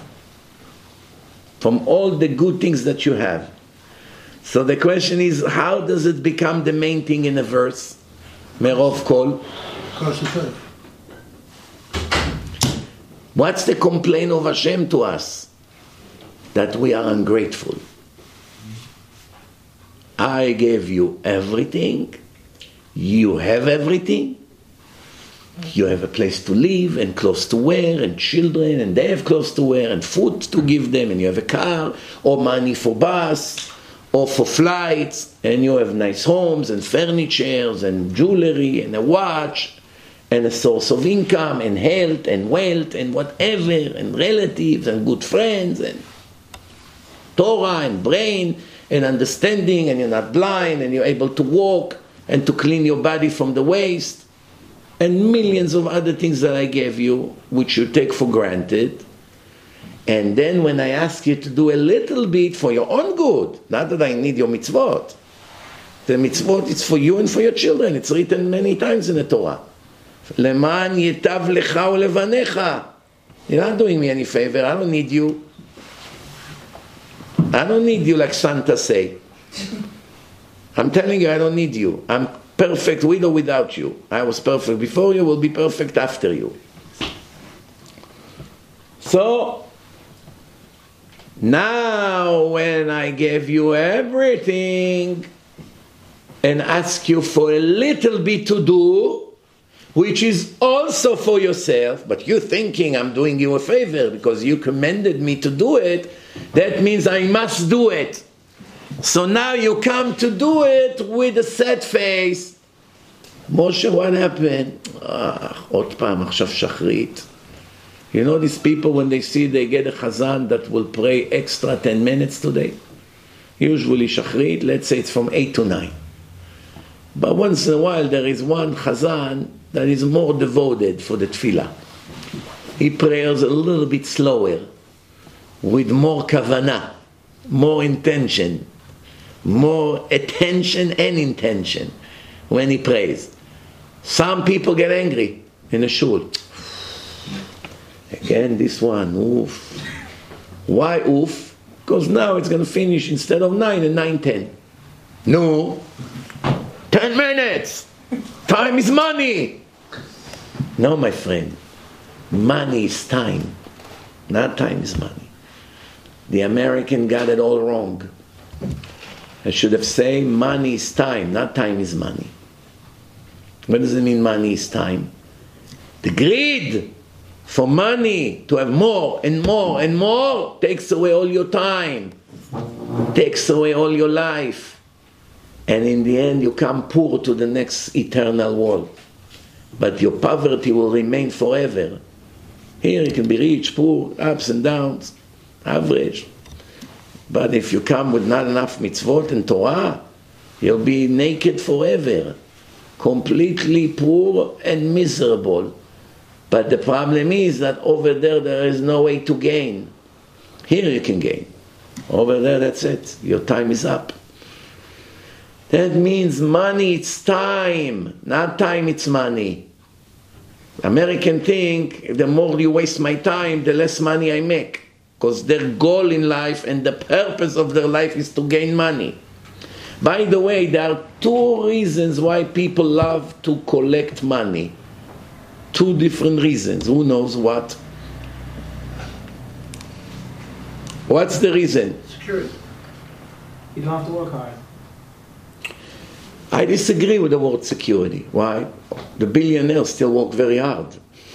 He already have over $1 billion. Secure more than enough. The interest on his money is more than securing him and his grandchildren until the end of days. Right. So you see that it's not the reason, because rich people continue to work. Right. So there are a few reasons why people collect money. One, physical pleasures. Money allow me to enjoy the physical world, to drive a luxury car, comfortable car, good AC, good seats, nice sunroof, good stereo system. So money helps to get a prettier wife. In such a terrible world we live in, people are very shallow. The women, the pretty women, they look for rich men. Usually. I'm not talking about the righteous tzadikot from Bet Yaakov, the yeshiva, they want Bnei Torah. No, we're not talking about religious girls now. Talking generally, the world. Many women will only marry a rich man. If not, they'll rather stay single. They don't want. They won't go on a shidduch offer unless the guy is a multi-millionaire. That's why in some communities, nobody gets married almost before age 40. Everyone stays single. By the time they have bar mitzvah to their kid, they're already grandparents in their age. First bar mitzvah. What caused them to wait so long? They still did not buy a house in Great Neck or in Beverly Hills. Therefore, what do I have to offer? Rabbi, no girl would want me here. What will I give her? To live in a rent in an apartment? She doesn't want that. So this is a very ugly world that mamash people totally lost it. I'm disgusted even to talk about it. But that's reality, unfortunately. So one reason why people want to gain money, because money will allow them to enjoy the physical world, materialism. That's one reason. Right. Meaning, people like this, if you say to them, you don't need money. You don't need money. I'll give you a card. Whatever you need, buy on a card. Don't need money. Don't have cash. Whatever you need. What do you need? Clothes? Buy. Car? Buy. So they don't need to collect money. they get their luxury. Or you know what? A gift.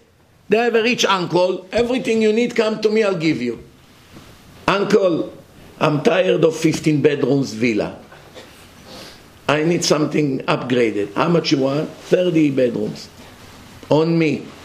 Find a house, I'll wire the money. But he's broke. He doesn't have $5 to give the homeless. But he lives in a mansion. Why? His rich uncle buys it. Bought him a car, give him food, everything is on the uncle. What does he care? He wanted luxury. He wanted life of pleasure. He got life of pleasure. So he's not necessarily needs the money, he wants the pleasure. Give me pleasure without money, I'll take it. You get the point or no? There is another reason to collect money. Money, it's power. Gaiva, meaning pride. People automatically respect you because they know you have power and connection, and people are afraid of you, and you can do things with your money. You can hire people. You can save situations with your money. You can feed the right people to do the job for you faster. There are many, many things that it makes the life, people will respect you a lot more. So he loves the power. Someone like that, if he will become a general in the Israeli army, he doesn't need the money. He has all the honor in the world. Mfaked, sir, yes sir. All day gives orders to people. No, why does he need money? He's a king in his kingdom. He got what he wants. He doesn't need money. But before he retires from the army, what does he do? Arrange himself $20 million for retirement. All the Israeli generals, somehow, with a salary of $5,000 a month, their entire career in the army, when they retire at age 45, all of them somehow have tens of millions of dollars. Go figure. From where? Good question. Good question. Tax. This guy, the head of the Israeli army, Gallant, he was supposed to be the chief of command 10 years ago. 10 years ago. He was already elected to the job. But they replaced him in the last minute with that clown, Gantz. One of the dumbest people on earth. No wonder. Never saw in my life such a stupid person. He was the head of the Israeli command. You see him talking, you say to yourself, how is it possible? They put him because the media butchered Gallant. Why they butchered Gallant? How is it possible he retired from the army and he has a $10 million mansion in Israel? The reporters started to ask questions. There has to be corruption here. Cannot be an officer in the army that have such a home. He probably got some money from all kinds of weapon deals under the table. The generals may not have an income, but they have a way to make a huge amount of money. For instance, the army has to decide what tanks to buy, from this American company or from that American company. The deal will be $1 billion. They need to buy 300 tanks. $1 billion. The Americans send representative to Israel to try to close the deal. So what happened?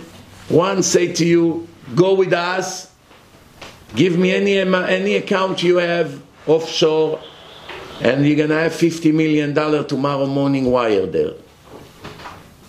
No question asked. The other one say, how much they offer you? 50. We give you 75. Take our tanks. He goes back to him. They offer me 75. What can you do? We'll do 100. No problem.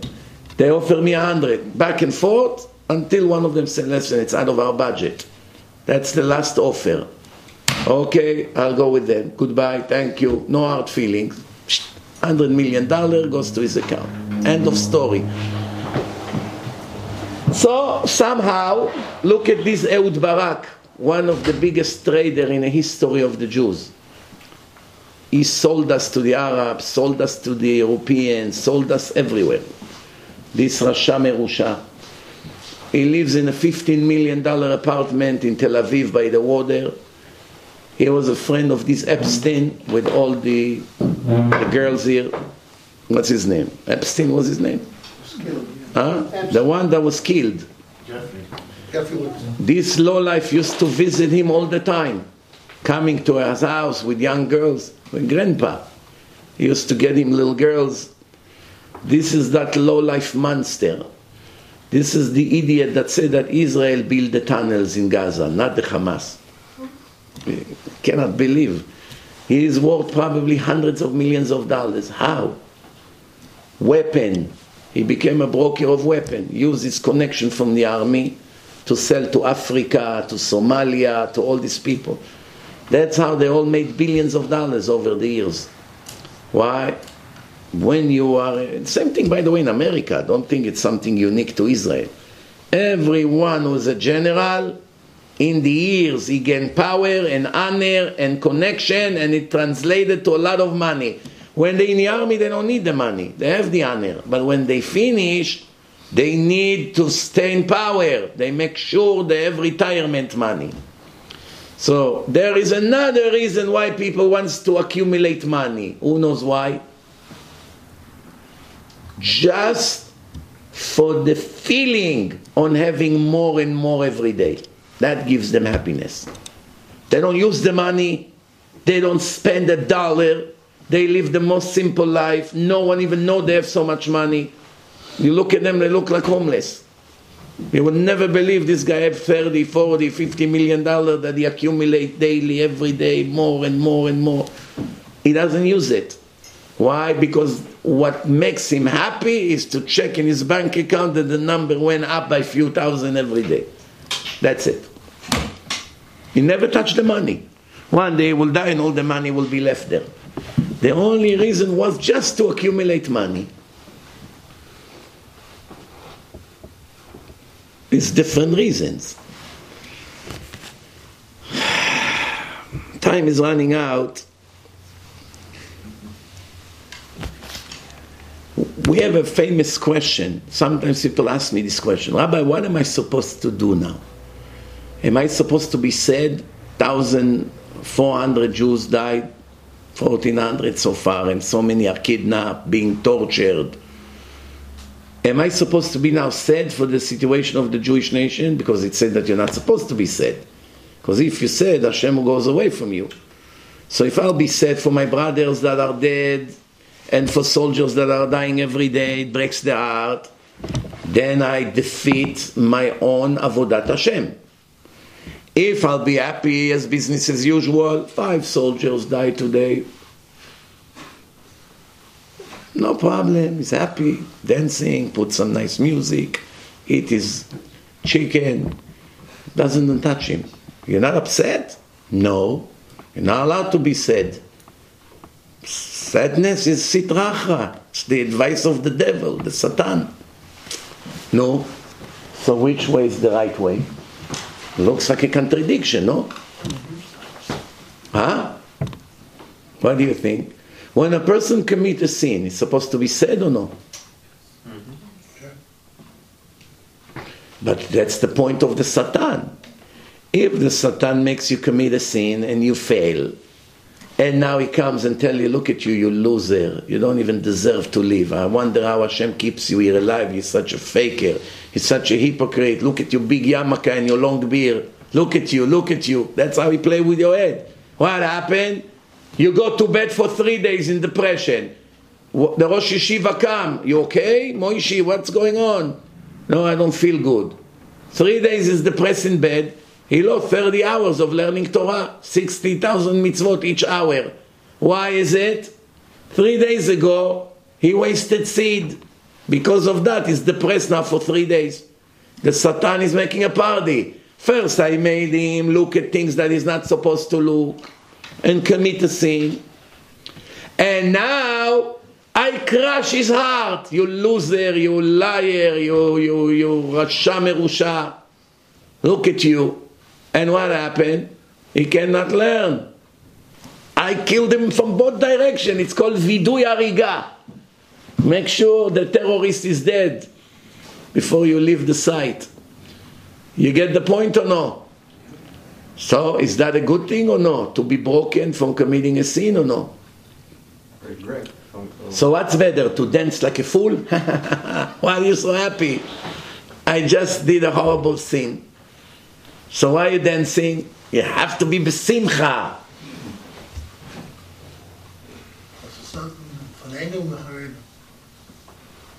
No.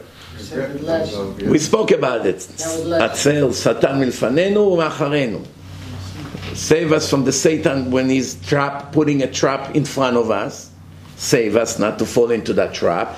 And once we pass the trap, save us from the Satan that behind is trying to get us to feel great that we passed the test. And if we fail the test, he makes us feel horrible. One way or the other, he stick the knife in the back. Once we pass the trap, he runs and stick the knife in the back. You didn't really win him. Because if you win, he makes you feel proud. If you lose, he makes you feel a loser. That's what we ask Hashem, save me from before and save me from after. This we know. But I'm asking a question now. You just did a horrible sin. You have to be said for, wow, how could I have done such thing? How could I do such thing? I'm so ashamed. I'm so sorry. I'm so upset. I'm so sad. That's the right approach? Or right away? What did you do? I just killed my enemy. What happened? Lecha Rabbeinu Nagila. Why are you dancing? I just killed my competition across the street. He opened a supermarket next to me. I'll show him. You just murder. So what? You're not allowed to be said. Rabbeinu Nagila. No? I see some fools like that. You have to be besimcha. No? It's a catch-22, no? We got stuck here. Anyone knows the answer? Move on. Move on. Move on, So how do you live your life? You're not embarrassed? No. You live in such a conflict every day and you don't know what's the solution? So what do? We have every 5 minutes a situation like this. To be happy or to be sad? Whatever the Ratzon Hashem is. Whatever the... How do I know what Ratzon Hashem? Bachur Yeshiva now did a horrible sin. He didn't watch his eyes. It caused him to do a bad sin. Is he supposed to cry and feel crushed? Or he's supposed to move on like nothing happened? You need to know this, no? If you don't know, how do you react to your mistakes? See, nobody knows anything. Maybe give tzedakah, the truth. Give tzedakah, the magic word. No? When you do something bad, you have to make sure to never do it again. And if you do it, just move on. We know that. The question is, how are you supposed to feel? We're not asking what you need to do. We know you need to do tshuva and regret and ask for mechila and confess and Yom Kippur would pass. Right now, how am I supposed to feel? Simcha. Move on like nothing happened? Or feel major disappointment? A broken heart? The problem becomes even more complicated when you see that there are verses like this and there are verses like that. We're not coming out of the dilemma. Such an important issue and everyone is puzzled. So no one knows. Person has to. We know ourselves and we still do things we're not supposed to. The question is, how do we react to it? So that's the more you do it, the feel like it's a mitzvah, right? So they say the more you do it, it becomes like That's like it. So the first time you feel bad, obviously, and if It says, Ergel na'asa leteva. Once it's become a habit, you do it again and again and again, that's it. It becomes your nature. It becomes your nature.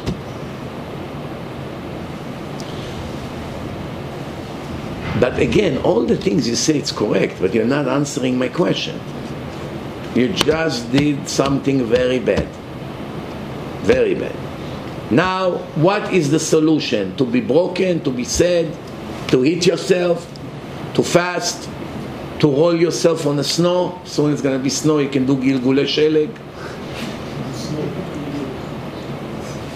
Well, if someone was driving in the highway and they got sleepy and they almost went off the road, what would be the solution for that?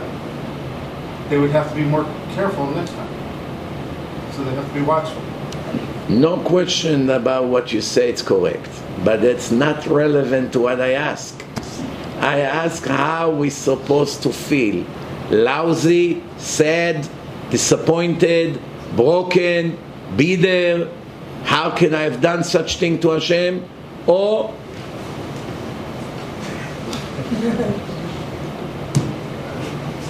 no, that's the question. Huh? Middle of the road. Not middle of the road. So life, the key word for life is balance. We need to find the balance. In one hand, lev nishbar v'nitke, Elokim lo tifzeh. A broken heart, depressed. Nitke, dikaon is depressed, sad, down to earth, broken. I'm crushed from what I've done. I cry to Hashem, Hashem will accept my prayers, guarantee. Elokim lo tifzeh. Hashem will not turn my words down. Why? Because I come with a broken heart.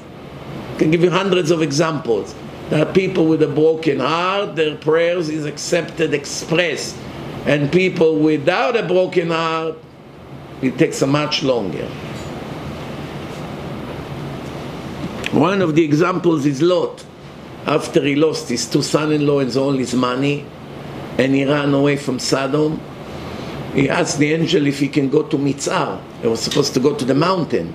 So if I'm going to have to climb the mountain, I'll be dead. I will die. Let me go to Mitzar. But Mitzar was supposed to be destroyed. Abraham begged Hashem, maybe you should keep these cities. Maybe there are 10 righteous people there. And Hashem said, there's no righteous people. They're going to die. So Abraham couldn't convince Hashem not to destroy Mitzar. Abraham is a big tzaddik. Hashem loves him. And Lot is wicked.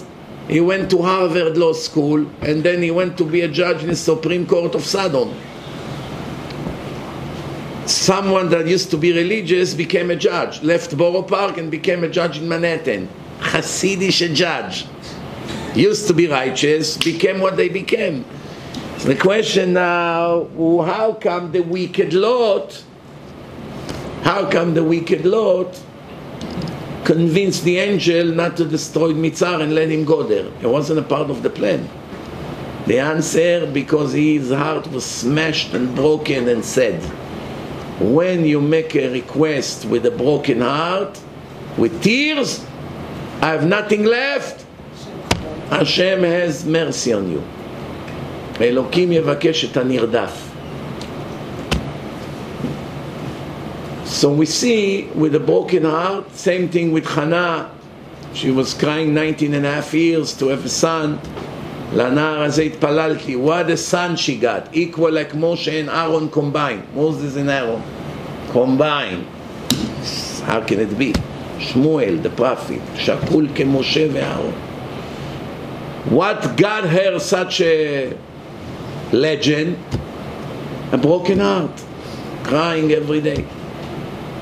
So what's the point? Hannah did the right thing or the wrong thing? She was sad and crying every day when she prayed to Hashem. So it's good to be sad or bad. Make up your mind. Or you should come with happiness. Sing, Hashem, I love you. With your two long pair like this. In Israel, there's one guy. If you see how he pray, you don't know if to cry or to laugh. Like this, in the middle of Tfilat Shmona Esrei. He begin to sing, clap, like he's in a disco. And all the other ones, it looks like a show. You're shocked when you see it. First time I saw it, I didn't know if it's a show, it's pretending. Apparently it's everyday thing. By the way, some people, they look very happy, but why they're happy? Because of the drugs they take. Don't be fooled by, I see the light, Rabbi. Yeah, what did you smoke that you see the light? What pill he takes? Prozac? Prozac every day, makes him laugh. You see people like this. They take medication. I remember we had a girl in my school that her father died in a boat accident. Boat went over him and the engine grinded him in the water. And the school went to Nichum Avelim. I get to the house, I see her and her brother laughing hysterically. So what's going on here? I expected them to be crying, screaming, be crushed on the floor. They laugh, telling jokes. So the maid, who a very rich family, they used to own this Gali company. The sneakers, it's like the Israeli Nike. They used to own it by themselves. So the maid, the servant there said, don't pay attention. We gave them a pill. So apparently there is such a pill, I don't know what's the name of that pill, that a girl that just lost her father yesterday and her life is basically crushed now, you give her a pill or two, I don't know what, and she smile and laugh hysterically, and her brother. That's the power of the chemical to the brain. Why didn't you ask? Why, you want to take the same pill? Well, I didn't know you're going to ask me 30 years later that you want the pill. Then I would write it down. I thought we had better ones. Tov, we have to answer the question that I ask. מאין יבוא עזרי? Rabotai, the answer is like this. When a person commits a sin, his heart has to break to pieces. And he has to feel major disappointment for what he did. And regret, oh, I should never ever dare to do such thing ever again. And immediately apologize and ask Hashem for forgiveness with a broken heart. But very, very fast after that, he has to put it aside from his mind and run quickly to learn Torah. Pikudei Hashem Yesharim Samchei Lev. If the sadness caused him not to learn Torah, that's the advice of the Satan. That's the advice of the Satan. We should not make our disappointment from our sins and our broken heart a cause of Bitul Torah. The Gemara say there is suffering that comes because of our sins. Hashem sends us punishments. Pain here, pain that, accident, broken, this, teeth, root canal, all kinds of problems. En isurim belo avon. But there is one opinion in the Gemara that yesh isurim shel ahava. There is suffering that Hashem sends people that He love extra. Doesn't interfere. Now I know what you're thinking. Oh, I hope Hashem doesn't love me extra. Love me, but not extra. Why? If the extra will bring me all kinds of suffering, keep some of the love up there. That's stupid. Don't you want Hashem to love you extra, regardless of the consequences? First, it's a huge achievement. You find favor in the eyes of Hashem. So if Hashem loves me, He sends me more suffering. How does it work logically? Very, very simple. When you don't have suffering, you get net profit for every mitzvah you keep. You learn Torah, you get your reward. You put tefillin, you get your reward. But if you do it while you suffer, you get 10 times more. What is it like? 2 people come to work in a bagel store. You're the owner. One of them you love more than the other. The one you don't love, you tell them you work on a register. That's it. Sit on a chair like in a supermarket. Cashier. How much you make? $20 an hour. Easy job. Eats his corazon, eats his bagel, fretzing all day, and moving his finger. That's it. The one he loves, he makes him a baker. Works by the oven in August, 500 degrees, dripping sweat, all day flipping the bagels, bags of flour, dumping it in a machine, throwing it to the kettle, taking the bagels out, putting the seeds, putting it in the oven, rush, taking them out before they burn, taking them in a basket. He works 50 times harder than a cashier. How much he makes an hour? $50, $60 an hour. 3 times more. By the end of the month, he made $2,000, he made $6,000. He asked his boss, why you hate me so much? You're making me work so hard. The boss said, you fool. I upgraded you. I moved you from $20 to $60 because I want you one day to have your own bagel store. Save money, one day you buy your own place. Making you work hard and suffer the heat and the weight and all the effort, it's a sign of love and appreciation, or it's a sign of hate? Love and appreciation. If it increase the profit and increase your reward, of course it's a sign of love, right or wrong? So that's called Yisurim Shel Ahava. That Hashem brings more suffering to the righteous person in order for him to pay him a much bigger reward in the eternal world. But there is one way to tell when is the suffering is strictly a punishment and when is suffering of love. It doesn't interfere with your value. Very good. How do you know it? If the suffering prevent you from keeping some of the commandments, you're in a hospital, you can move. You cannot put tefillin, you cannot stand and pray Shmona Esrei, you cannot go in yeshiva and sit and learn Torah. That's definitely not suffering of love. It's suffering because of your sins and you are being punished right now. But if the suffering you have does not prevent you from keeping mitzvot, you're still able to learn all day Torah, you're still able to put tefillin and to pray and to go to shul, and everything you've been doing before the suffering came, you're still doing. But your back kills you. Oh, my back hurts. You're still able to pray, still able to sit and learn, you're still able to put tefillin, you're still able to give tzedakah, you're still able to do all the mitzvot. But you do it while you have strong pain in your lower back. If you have such pain that you cannot move, that's not already, not Yisurim Shel Ahava. You cannot go to the yeshiva.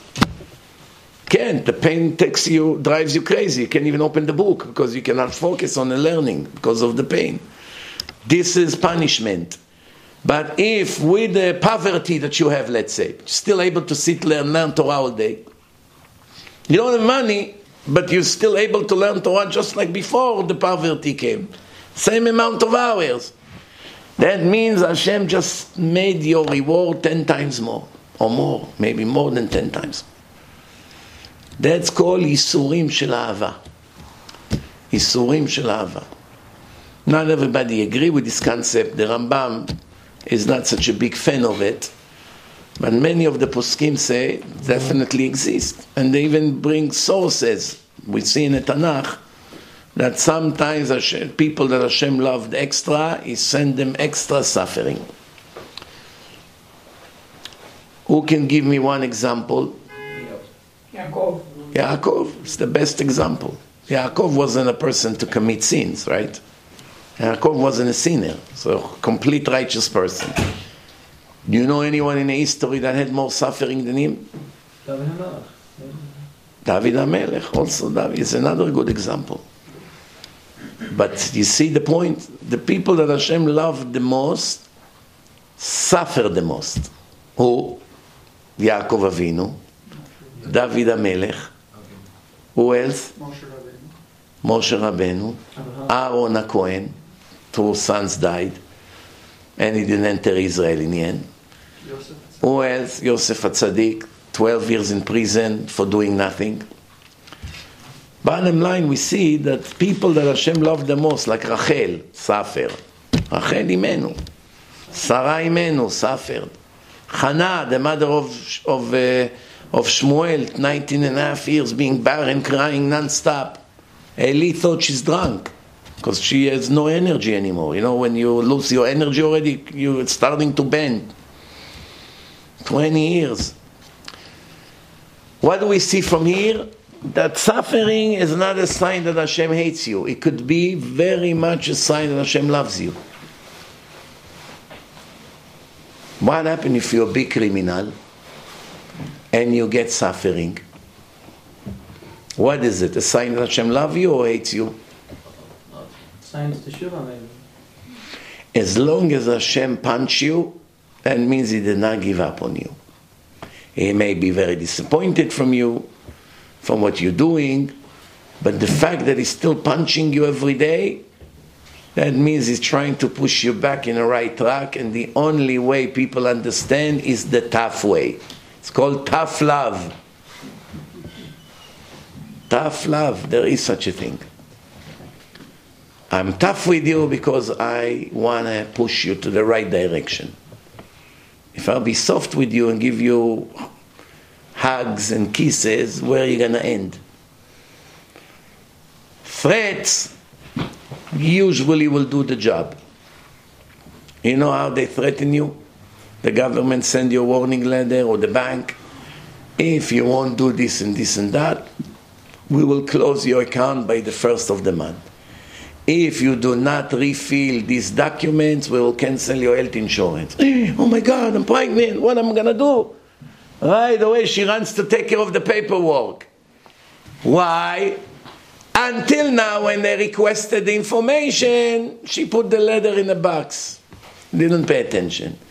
Once now the warning came that the insurance is about to be cancelled, immediately she did it. Why is it? That's the language people understand. Do it or you'll pay the price. Do it or you're going to lose. I'm going to lose, I have no choice, I have to do it.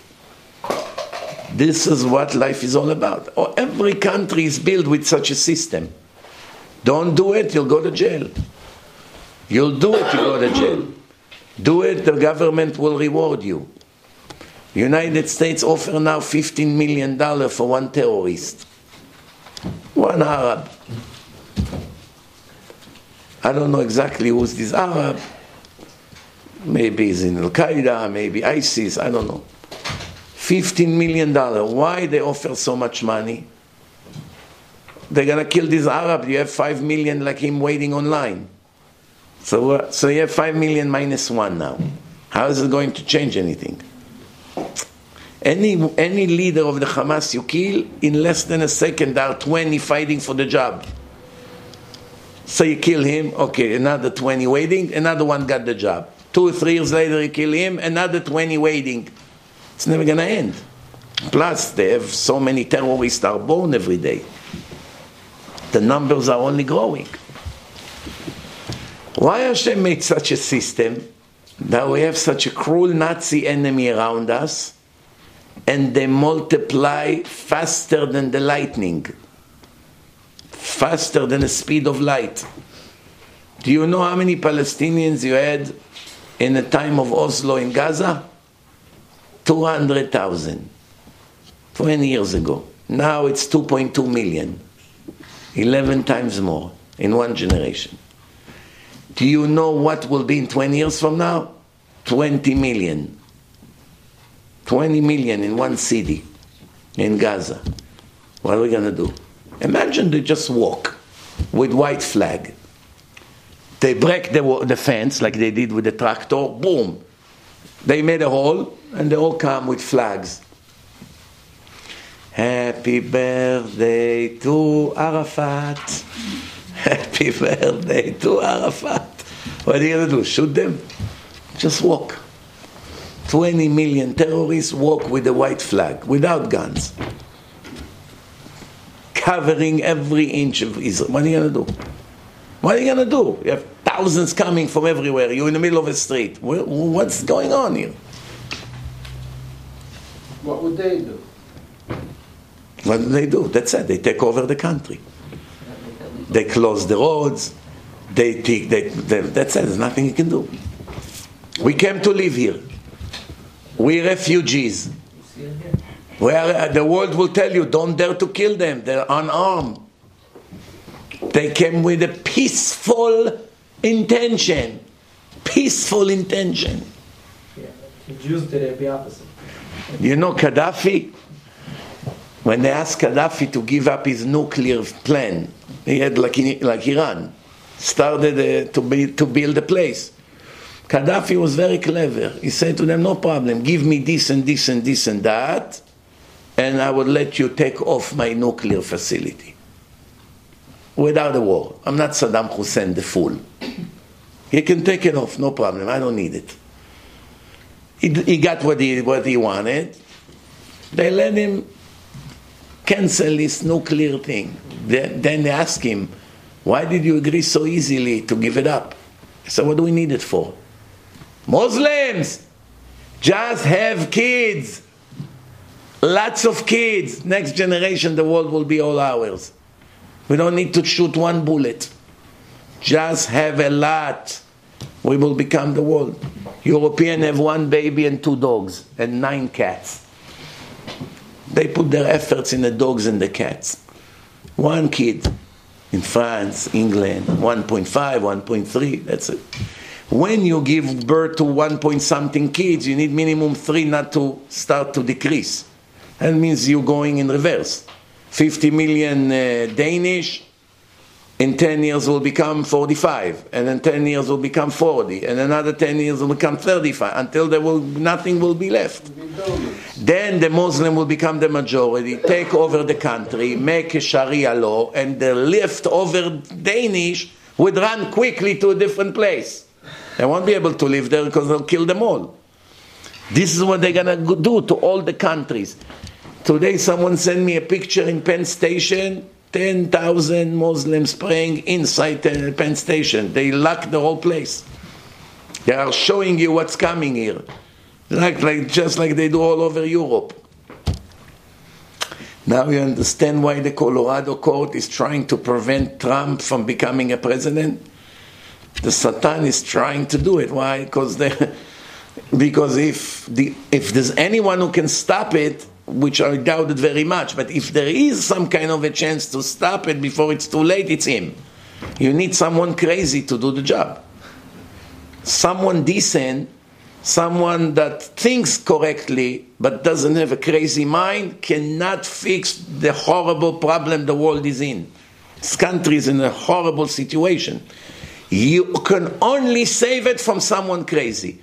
Anyone normal, decent, speaks, educated, calculated, politically correct, there's nothing you will be able to do. Someone that doesn't care, people care seeing this, he's got used to it, he makes a lot of noise, he can do something. When he was the president, they were all shaking, by the way. There was no Palestinian representative. He shut it in New York. He moved the embassy. He cut all the help to the Palestinians. He made the Mexican bow down to him, the Canadians, the Europeans, the Chinese, North Korea. He made so many things.